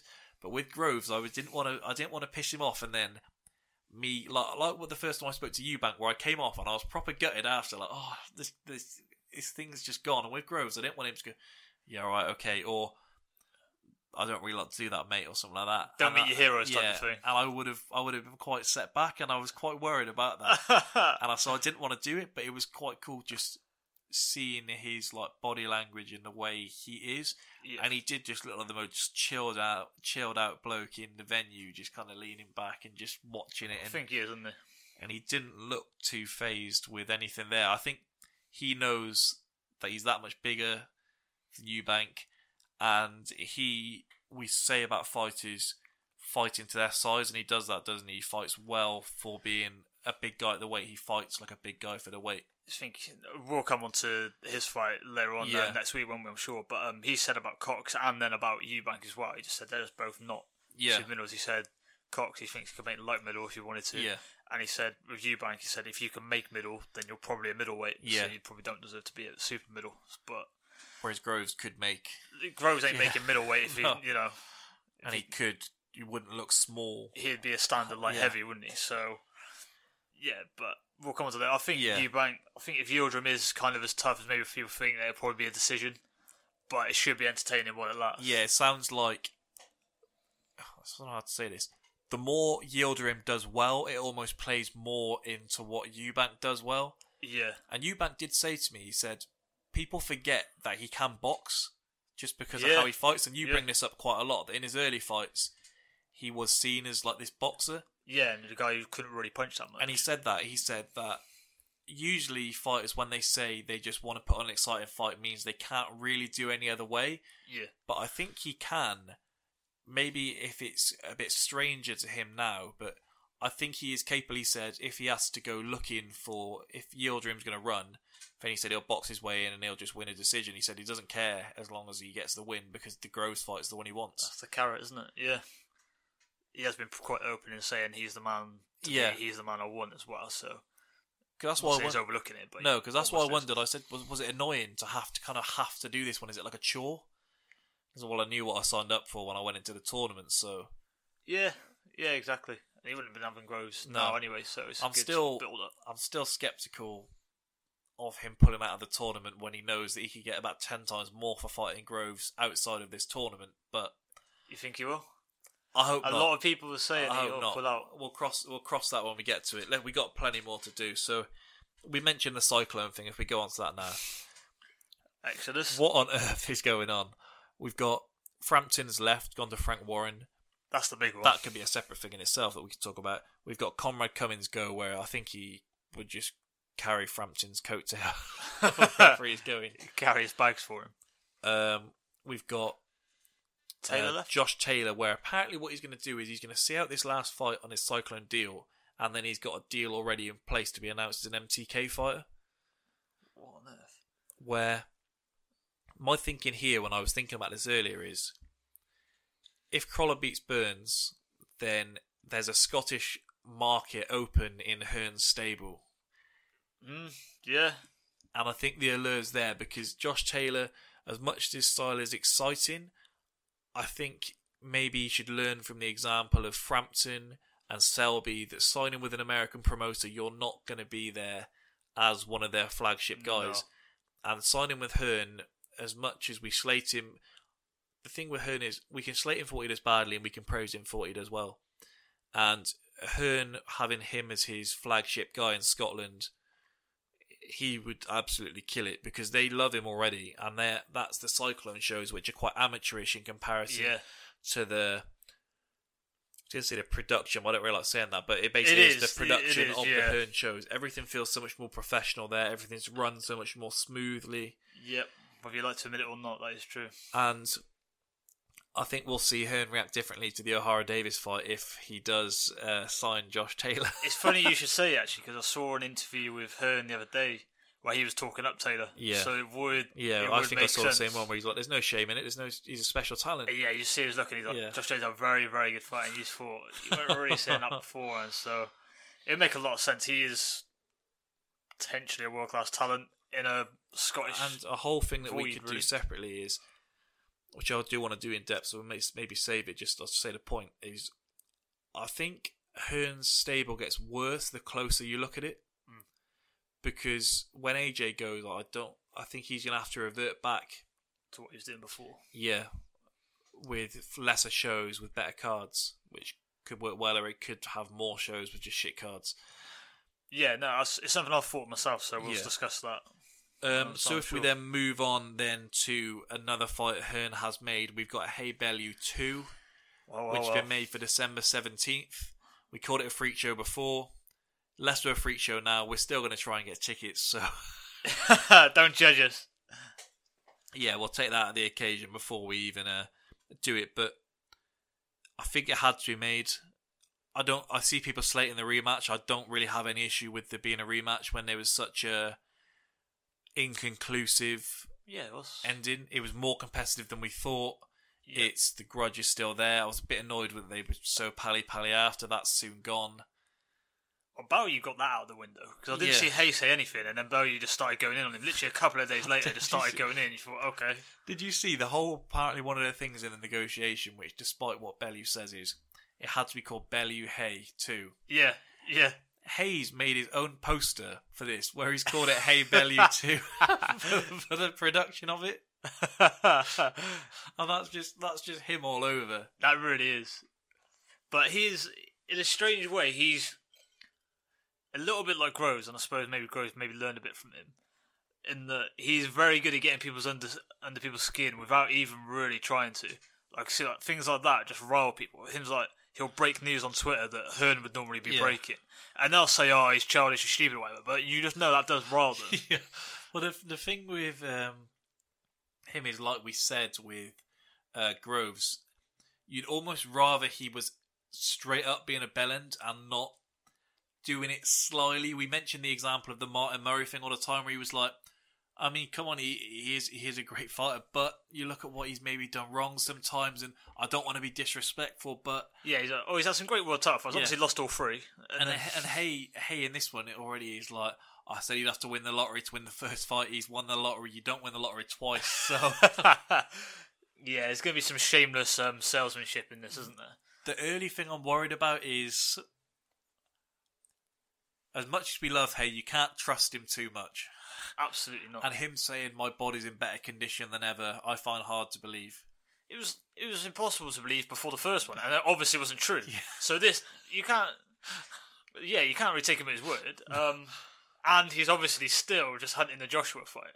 Yeah. Which I don't think even he probably thinks he's going to win. He probably just thinks, well, it's going to be a hell of a payday. I think he could convince himself. I think I can do this. If he stays fully fit, he can, but... I can do this where I don't believe something, but I'll say it that much that I can convince myself that it is true. I've done it with Arsenal before. You've done it with a lot of things. I think you're a little bit delusional. delusional. Kevin Lee this weekend. Yeah, that's exactly. not quite as outlandish, but no. Yeah, I can. If you say something enough, you believe it. And as a fighter, I think Hayes' ego is that much that he can't possibly believe straight up that another man is better than him. Certainly not. Which Bellew. So he shouldn't. But even with the AJ thing, I think even he believes I'm the man here. All it takes is me to win this, and I'm back. I think he does also still think he's 30 years old rather than 37 as he is now. Yeah, I think he's on at the Parker fight. They've kind of talked about it, haven't they? Yeah. Even the Wilder fight. Oh God. Yeah.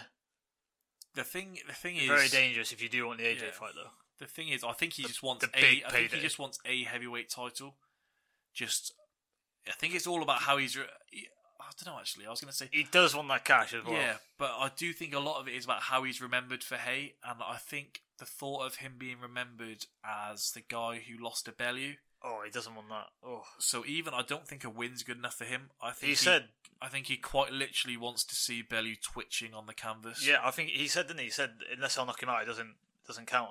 I'll jack it in if I don't. Which, believe it when you see it. I know with a boxer, but yeah, it's the biggest question for me in this one. Is he going to be anywhere near fully fit getting in there? Can he get through a training camp without getting injured?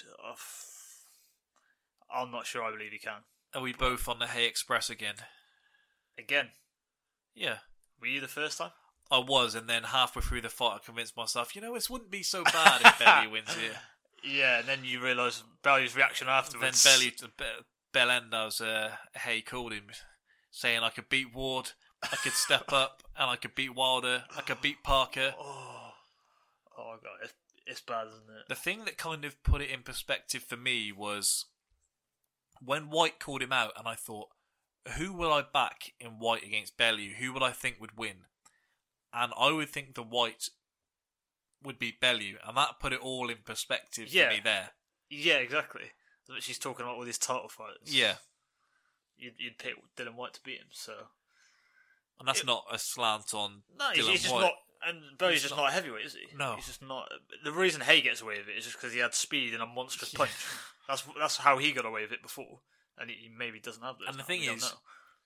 Bellew says he hit me with his best shots. He didn't hit him with his best shots. Looking back, he didn't hit him with really a clean punch. Not really. He hit him with ones that were connecting, but they were grazing off the gloves first. He hit him with some clean ones, but his feet were never planted. No, which is that's- why you we think don't that know- ankle injury yeah. started early before the fight. Because Yeah. he never had his feet set. After about one round, we were like, what is going on? He was just swinging, wasn't he? And we were very confused. There was something amiss from the start, really.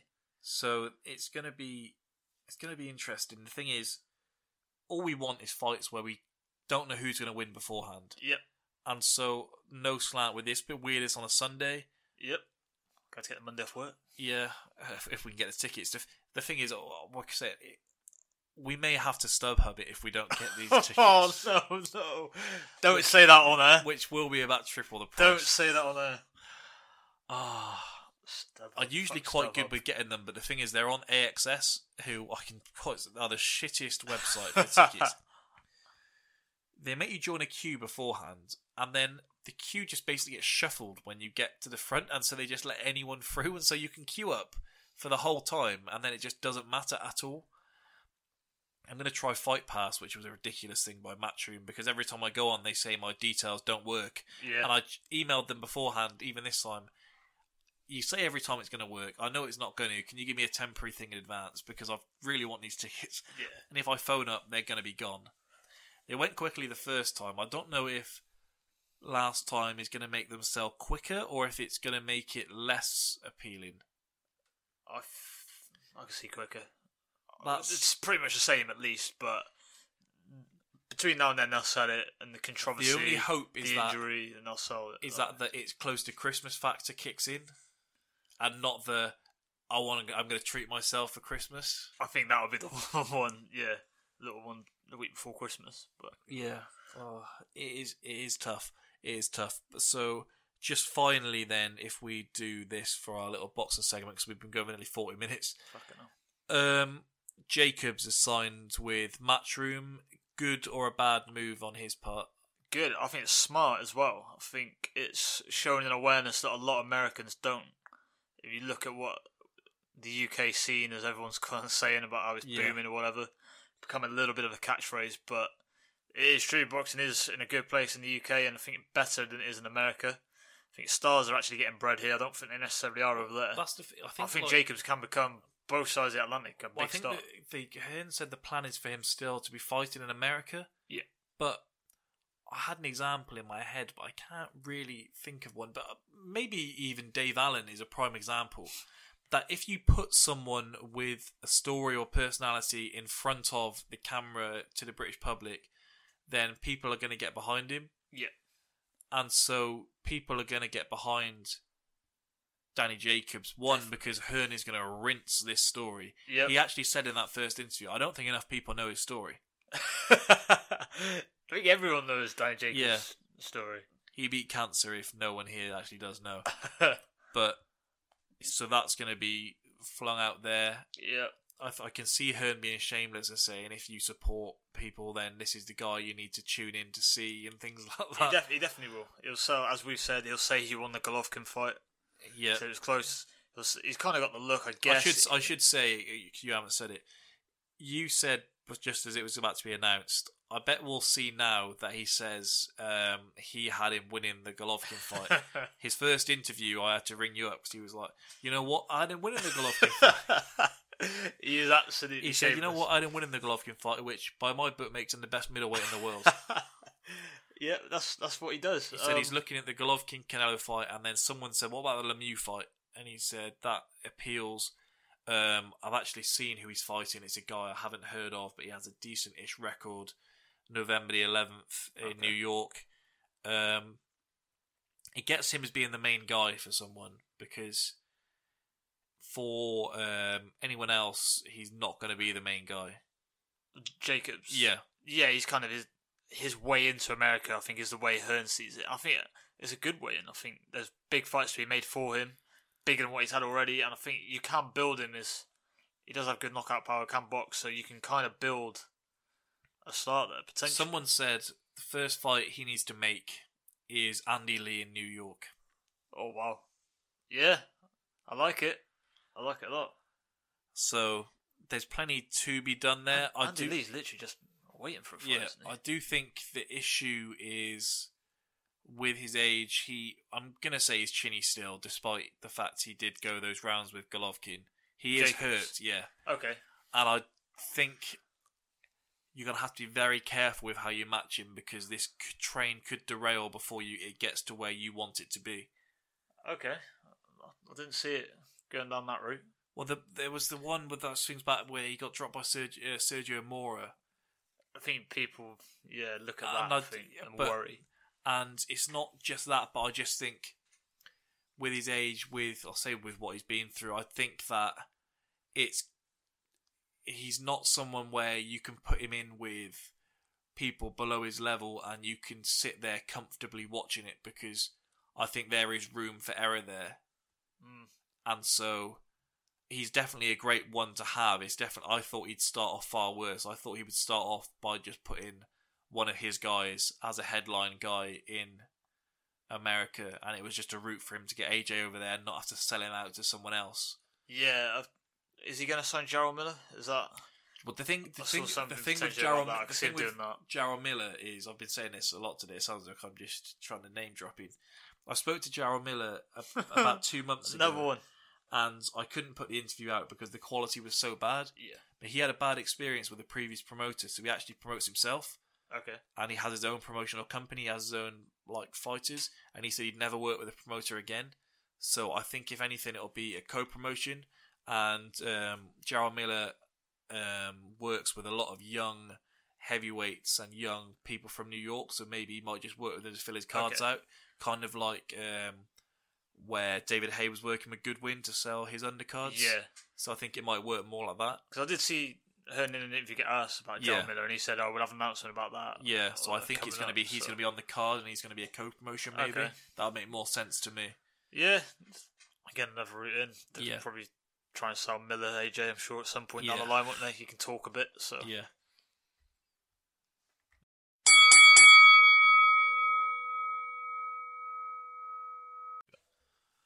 Once again, it's one of the worst times of the season, and we have the international break, which has come around again.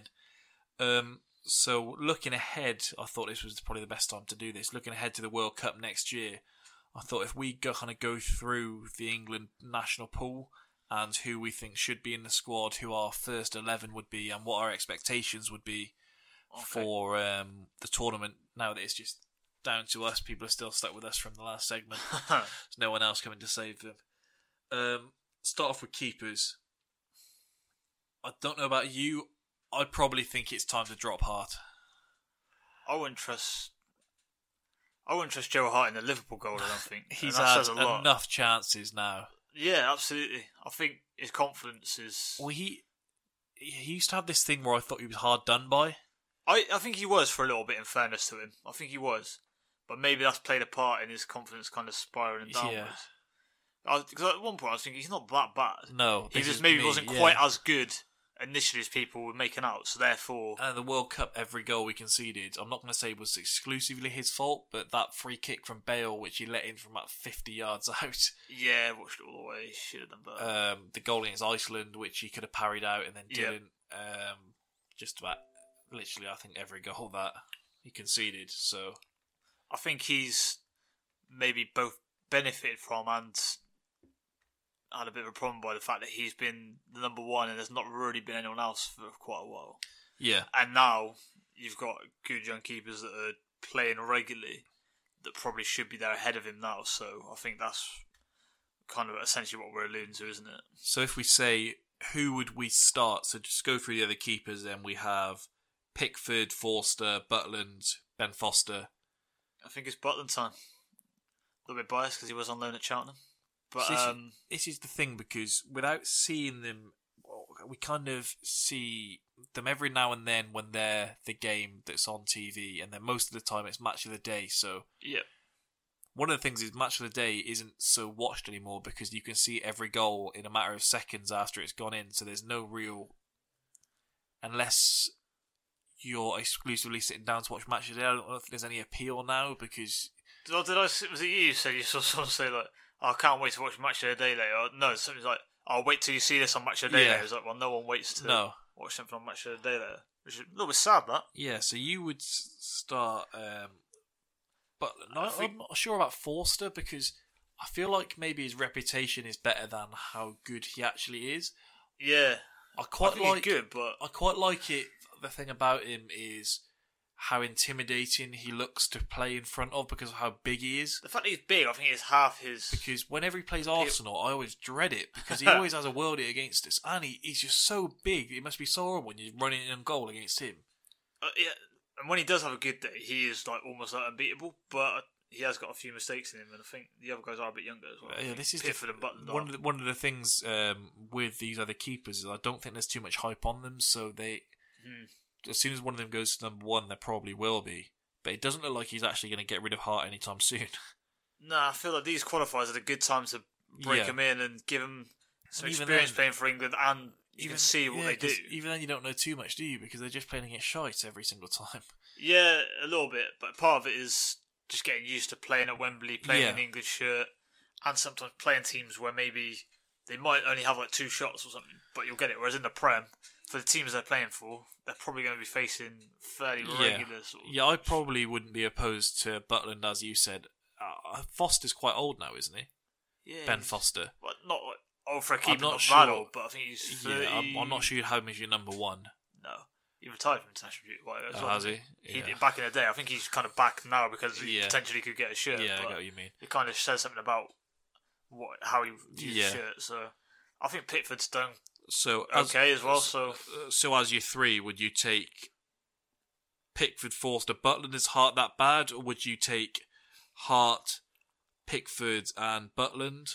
I would probably, from here on out, just pick Butland, Pickford, and Forster. Yeah, But if the tournament was tomorrow, maybe put Hart in just.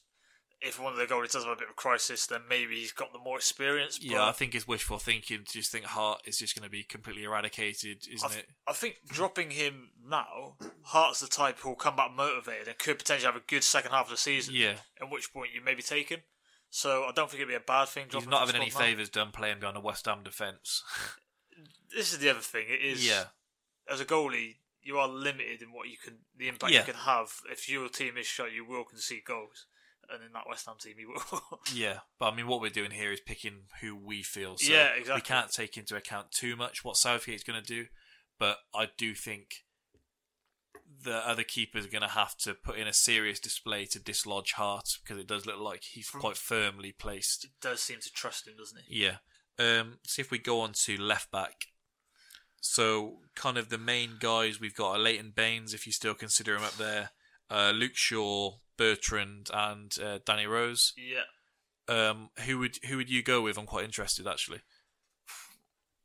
Luke Shaw, before he got injured, was actually looking really good. People forget that, and ever since, because he got slated by Mourinho, he's kind of just been forgotten about a little bit. It's actually endeared me to him a bit more because I actually felt quite bad for him. It was the only time I was seeing him manage to come out this way. I thought, why are you even getting it? Because even when he came on and had that good game, didn't he, from sub? He was like, well, I told him what to do. It wasn't his footballing brain. He basically, I just ran it for him, which I've never heard him say about anyway. It was probably kind of targeting him.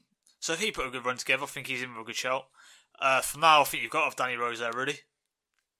Yeah, I'd agree with Danny Rose as well. I think he was solid for Spurs for the first half of last season. I know he got injured. Has the Leighton Baines mystique gone now? Yeah, completely. He's literally a penalty taker, like Delap's a throw-in. Yeah, can do a free kick. I've maintained. I don't think he's as quick as he was. Legs gone a bit. Well, I've maintained with him. He looks like he smells. I've said this. You said it. Every time. He just does. He just looks like he smells. I think when they're pushing him as like some sort of Arctic Monkeys thing. Yeah, he's got friends with Alex Turner. Yeah, let's get on to right back before we tackle the centre backs, because that could be quite a meaty discussion. So the only real 2 options are Walker and Klein, unless you can think of. I'm not putting Callum Chambers in the bracket. Oh fucking god no! Yeah, Walker. I think he's done picked up where he left off really at City. Where he left at Spurs, he has been very good. Yeah, I feel like it's quite conclusively Walker's position now. Yeah, definitely at the minute. We won't mention his birds because we know what she did. Klein's like injured, not playing at the minute. Trent at Liverpool, Alexander Arnold. That's not a bad shout. Yeah. He looks a very good young player. If you think you might want to give him a chance, he's playing ahead of Klein. Get Ox a right wing back. I feel like it's a matter of time before we end up doing that. We'll slot Milner in there again.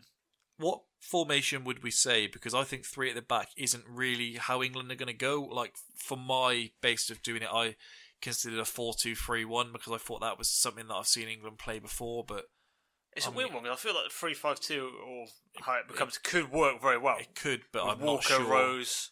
Yeah, I'm just not sure. England don't seem like they're going to go with that. I don't think they're going to. So in terms of starting 11, that's what I was thinking. Yeah. I agree with you. I think it's Walker's position to lose now. I think there's something about in this season. He just seems so much more likeable. Not really sure. You're shameless. Not really sure You're what it shameless. is. So now, if we say kind of the deep midfield, if we were to have 2 players there, deep We're going in to ignore midfield. centre backs in case. Oh yeah, centre backs. I mean, it's probably not worth mentioning, Try to but swerve the debate. yeah, we will go centre backs. So the players I took down is kind of in contention. So I've got Cahill, Smalling, Jones, Keane, Stones, Holding, and Dyer. Had to get Rob Holding in there.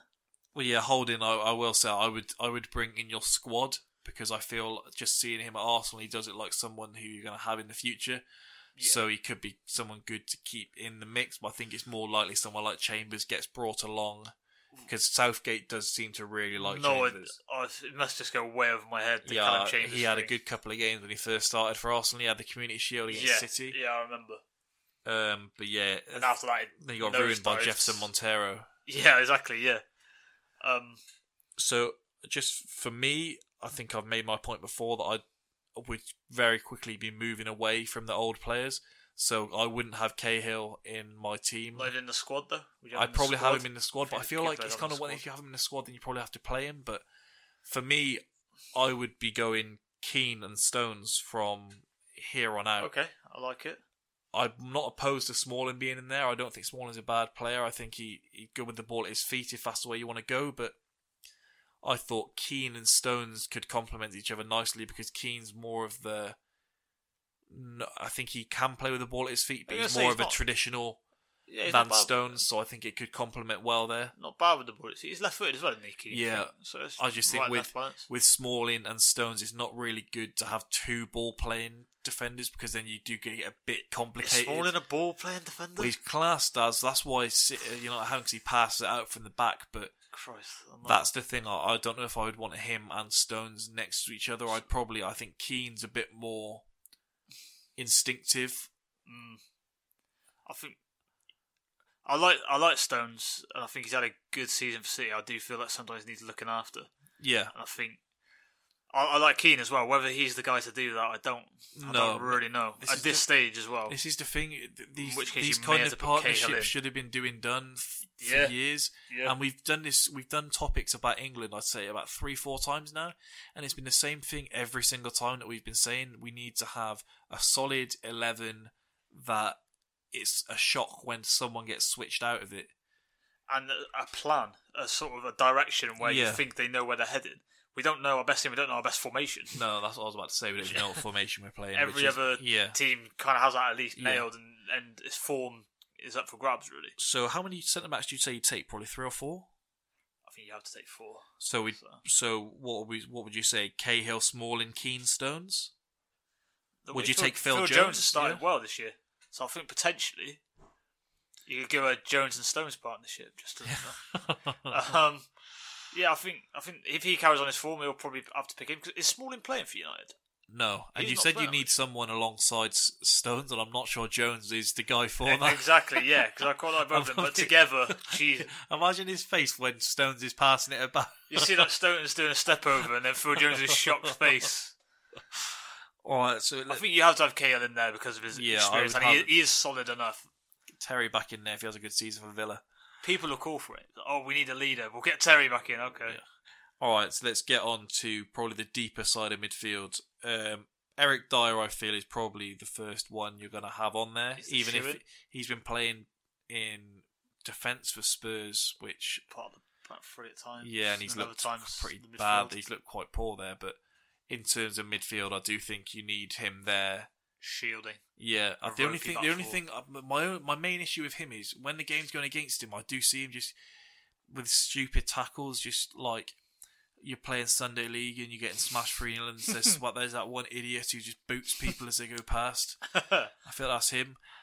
I maintain Wilshere. I would be a fit Wilshere.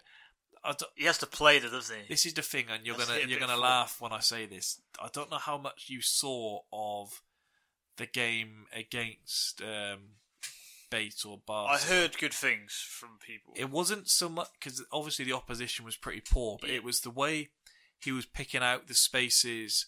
He was dusting himself off when he got knocked down. He was just getting up rather than doing his trying to fight. Yeah, which obviously he did before he even came back for Arsenal. He was sent off for fighting a 17-year-old. Marriage has calmed him. I know the Italian supermodel that he's married. Is it? Oh, yeah. Wow.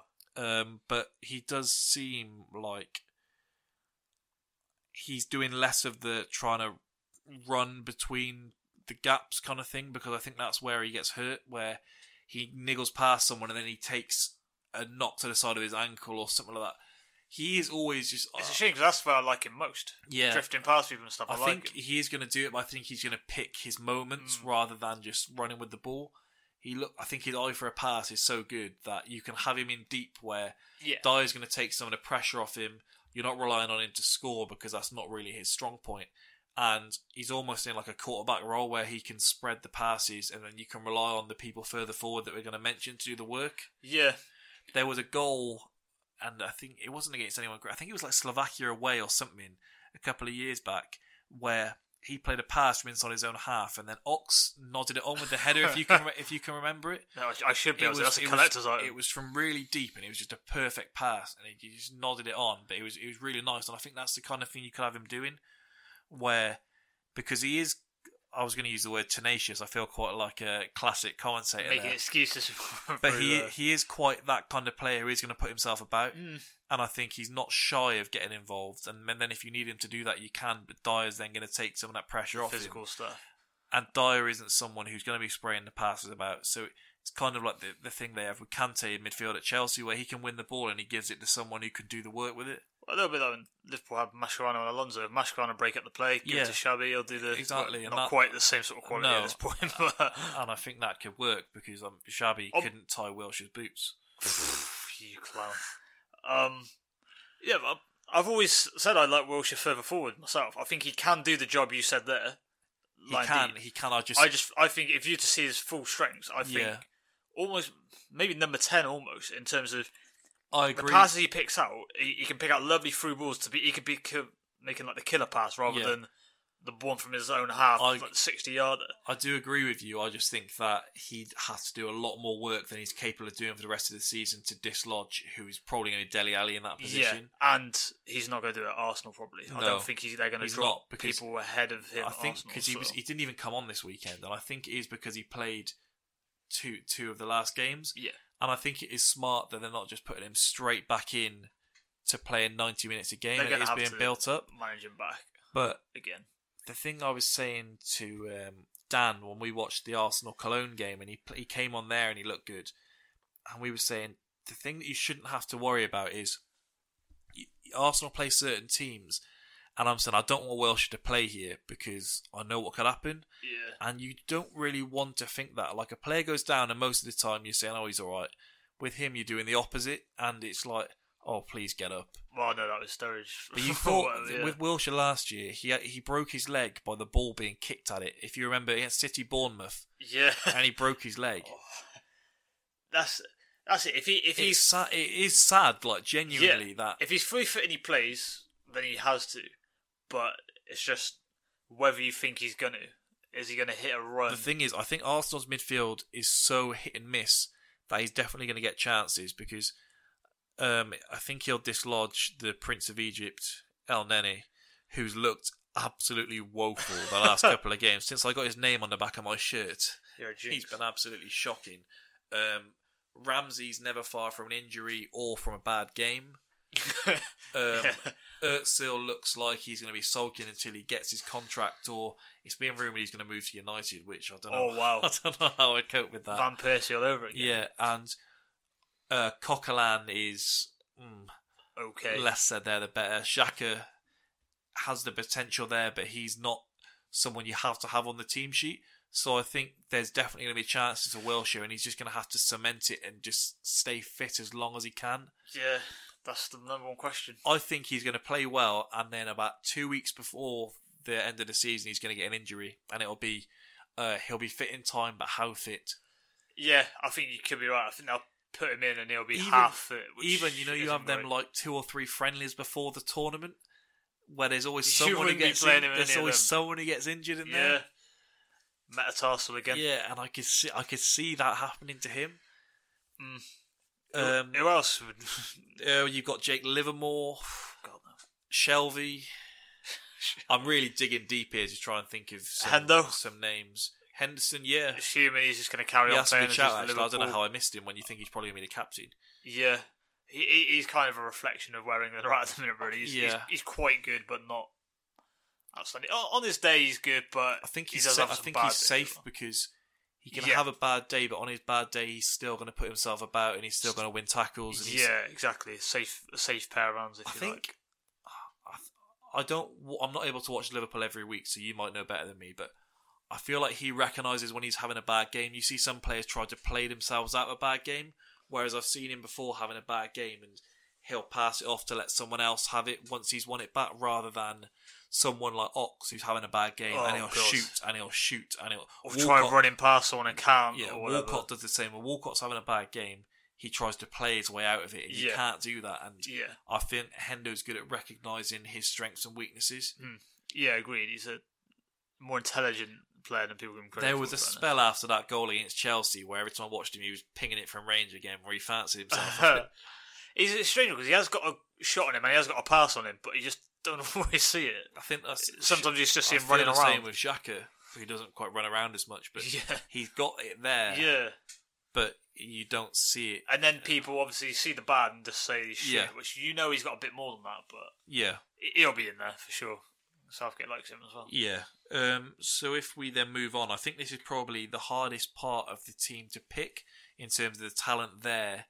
I think there's names that you look at, a lot of the names you'd say they've got to be in the team, but it's where do you fit them all in? Yeah. So if we've got the attacking midfield, and if we base it on being 2 wide players and a midfield and a centre, I guess we'd both have Dele Alli in the middle. I think you probably have to, don't you? Yeah, you do. Literally, I don't think you can make a case for anyone else being there. I think he's playing well, and anyone else who could be playing there isn't playing or isn't playing well. For example, like Barkley, for example. Barkley, I've always said I do not see the thing there. I like him. I think he's got talent, but I just, for whatever reason, it isn't happening. It hasn't been for a while. No, and then on the sides, I won't go too deep on who's playing on the left and who's playing on the right. For me, mixing it up anyway. I had Rashford and Lallana as the players there. Okay. And Rashford, I feel like just seeing him last time, he provides that burst of energy.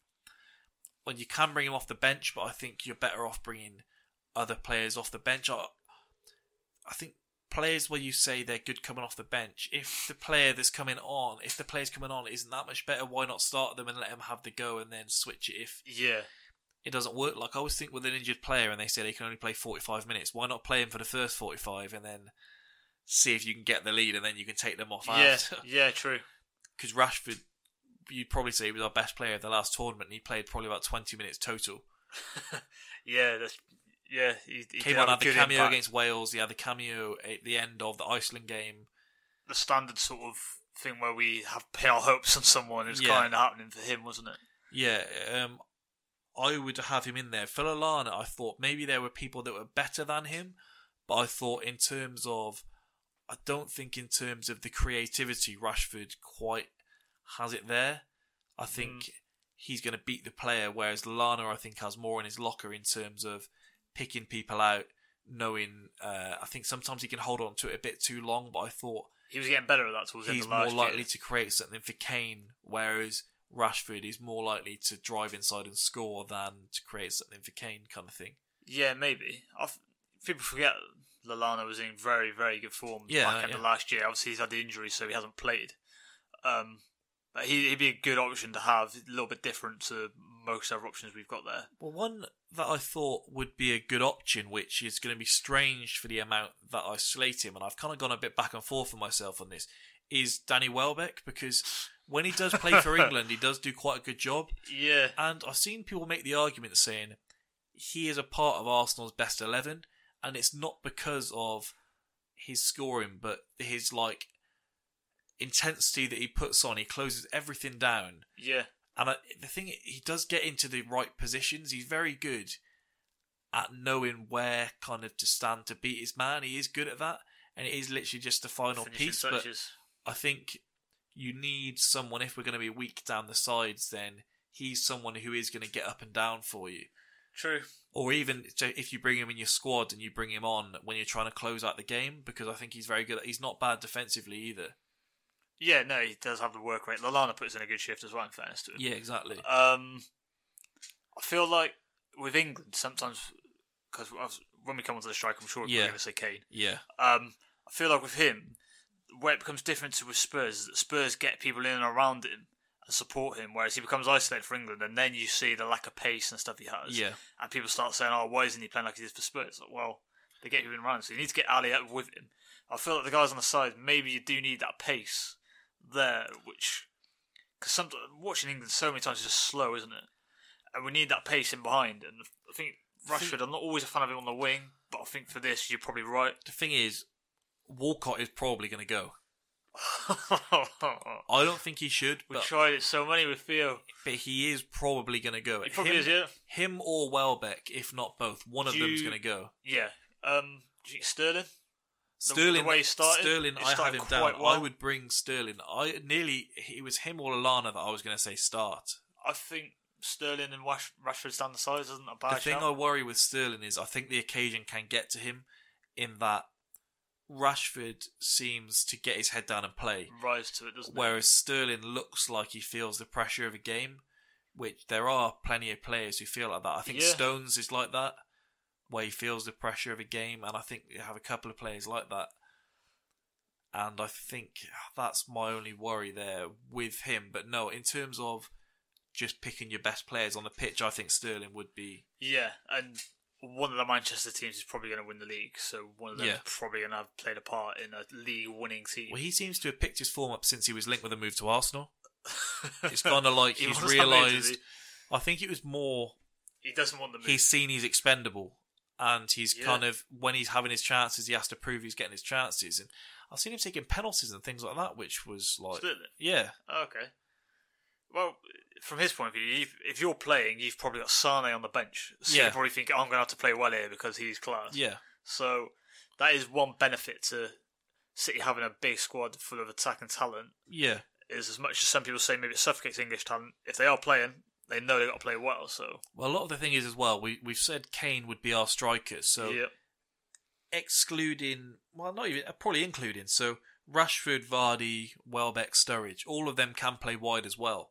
Yeah. So you could bring... You're not really wanting them to play there, but in terms of bringing them, then you've kind of got the both areas covered, and you've got the potential to switch up your formation. True. I would say Vardy does look like he does well for England in terms of the knockdowns that he's provided by Kane. Kane is good at holding the ball up and bringing other players into the game, kind of like Giroud does, where I think Kane is obviously better going forward, but one of the things Giroud does, he's good at holding the ball up and knowing when to bring someone else in. Yeah, definitely. And I think if Kane can work on that, then him and Vardy, because Sturridge is like Welsh, you can't trust him to be fit. No. Vardy, if you can have him and Kane linking up, even if one's coming off the wing, so they're taking a touch and they're playing it in, then that's a horrible strike force, because Vardy is going to pester you and that's going to leave holes open for the other players. Yeah, definitely. I think the reason Vardy's normally plays well for England is he's what I spoke about there, where so often we'll see it quite side-to-side pedestrian. He is always going to be looking to get in behind, and if you do have someone with a half-decent pass on, they will find it. You can just stretch teams. I'd like to see Southgate play a team one game and then kind of say, this is my team, like, here. Yeah. Rather than going into every game just not knowing who's going to be. And I don't want to just beat a dead horse. We've done this here. We've mentioned this a couple of times here. But I feel like it would give clarity to the players who kind of aren't sure on where they stand, and they'll be fighting to keep their place. And it kind of gives a rocket to the players who aren't starting, who want to then prove a point and say, because a lot of these players in the England team are comfortable Theo. like Theo is. Yeah, Theo was going to be the one I was going to say, and even someone like Cahill Yeah. and Hart, who know no matter how many mistakes they make, they're still one of the first names on the team sheet. Yeah. I'd also like to have the captain established pretty soon because we still don't have that. Looks I- like I it's going to be Hendo or Harry Kane. I wouldn't give it to Kane. I wouldn't, but On the basis of I don't think he's going to be our main man, if you like, our main striker. I don't think you need to add more pressure to it. no. I think Hendo you can kind of give it to, and you can kind of pass it off. It's not even a big pressure really, because I think it's just people don't even look at it too much. I think if he's got it, And I think he's fairly safe in he's going to be in the squad. Even if he's not starting, he's going to be in the squad. And Wenger Well- said this, where he said, your captain isn't... He said most of the captain's role is off the pitch. yeah, He said, I think it was... I'm not sure if it's Paul Merson, who was probably not the best option to take, but he was saying, if you're a player and you're having to look around for reassurance from your captain, you've probably got a couple of issues yourself anyway. You shouldn't be relying on someone on the pitch to tell you what to do. It's more for encouragement. I mean, you can have Yeah. more leaders on the pitch than one.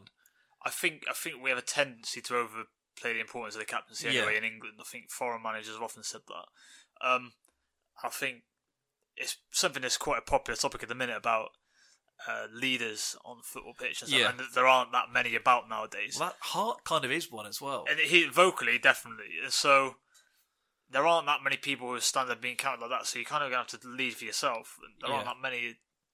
It's always Tony Adams as the go-to man, isn't it? But there Yeah. aren't that many like it. So So kind of just to close this out then, if we say where we would expect England to be doing. So for me, I would say quarterfinals, because I'm not happy with just getting out of the group stage. is this where we want to go, or where we think we're going to go? No, what I feel we should be expecting, I think that's probably fair. like a minimum, because on paper we can match up with most of these sides that we're going to be in contention with. Most. I think there are some that are clearly above us.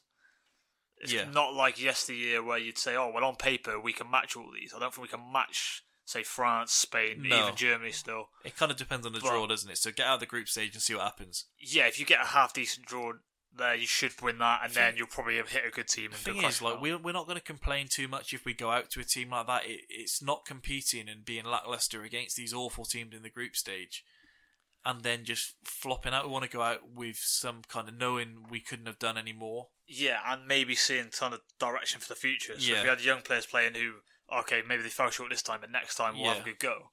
I think we'd understand is when we just, as you said, we scrape through the group Yeah, and then get dated by someone. I don't think we want to see that again. no. So yeah. Well, thanks again for listening to another edition of the Spitballing Podcast. As always, if you could subscribe on iTunes, give it a like, a comment, a share on SoundCloud. Check out the website www.spitballingpod.com and follow us on Twitter @spitballingpod, and we'll be back next Monday. Thank you.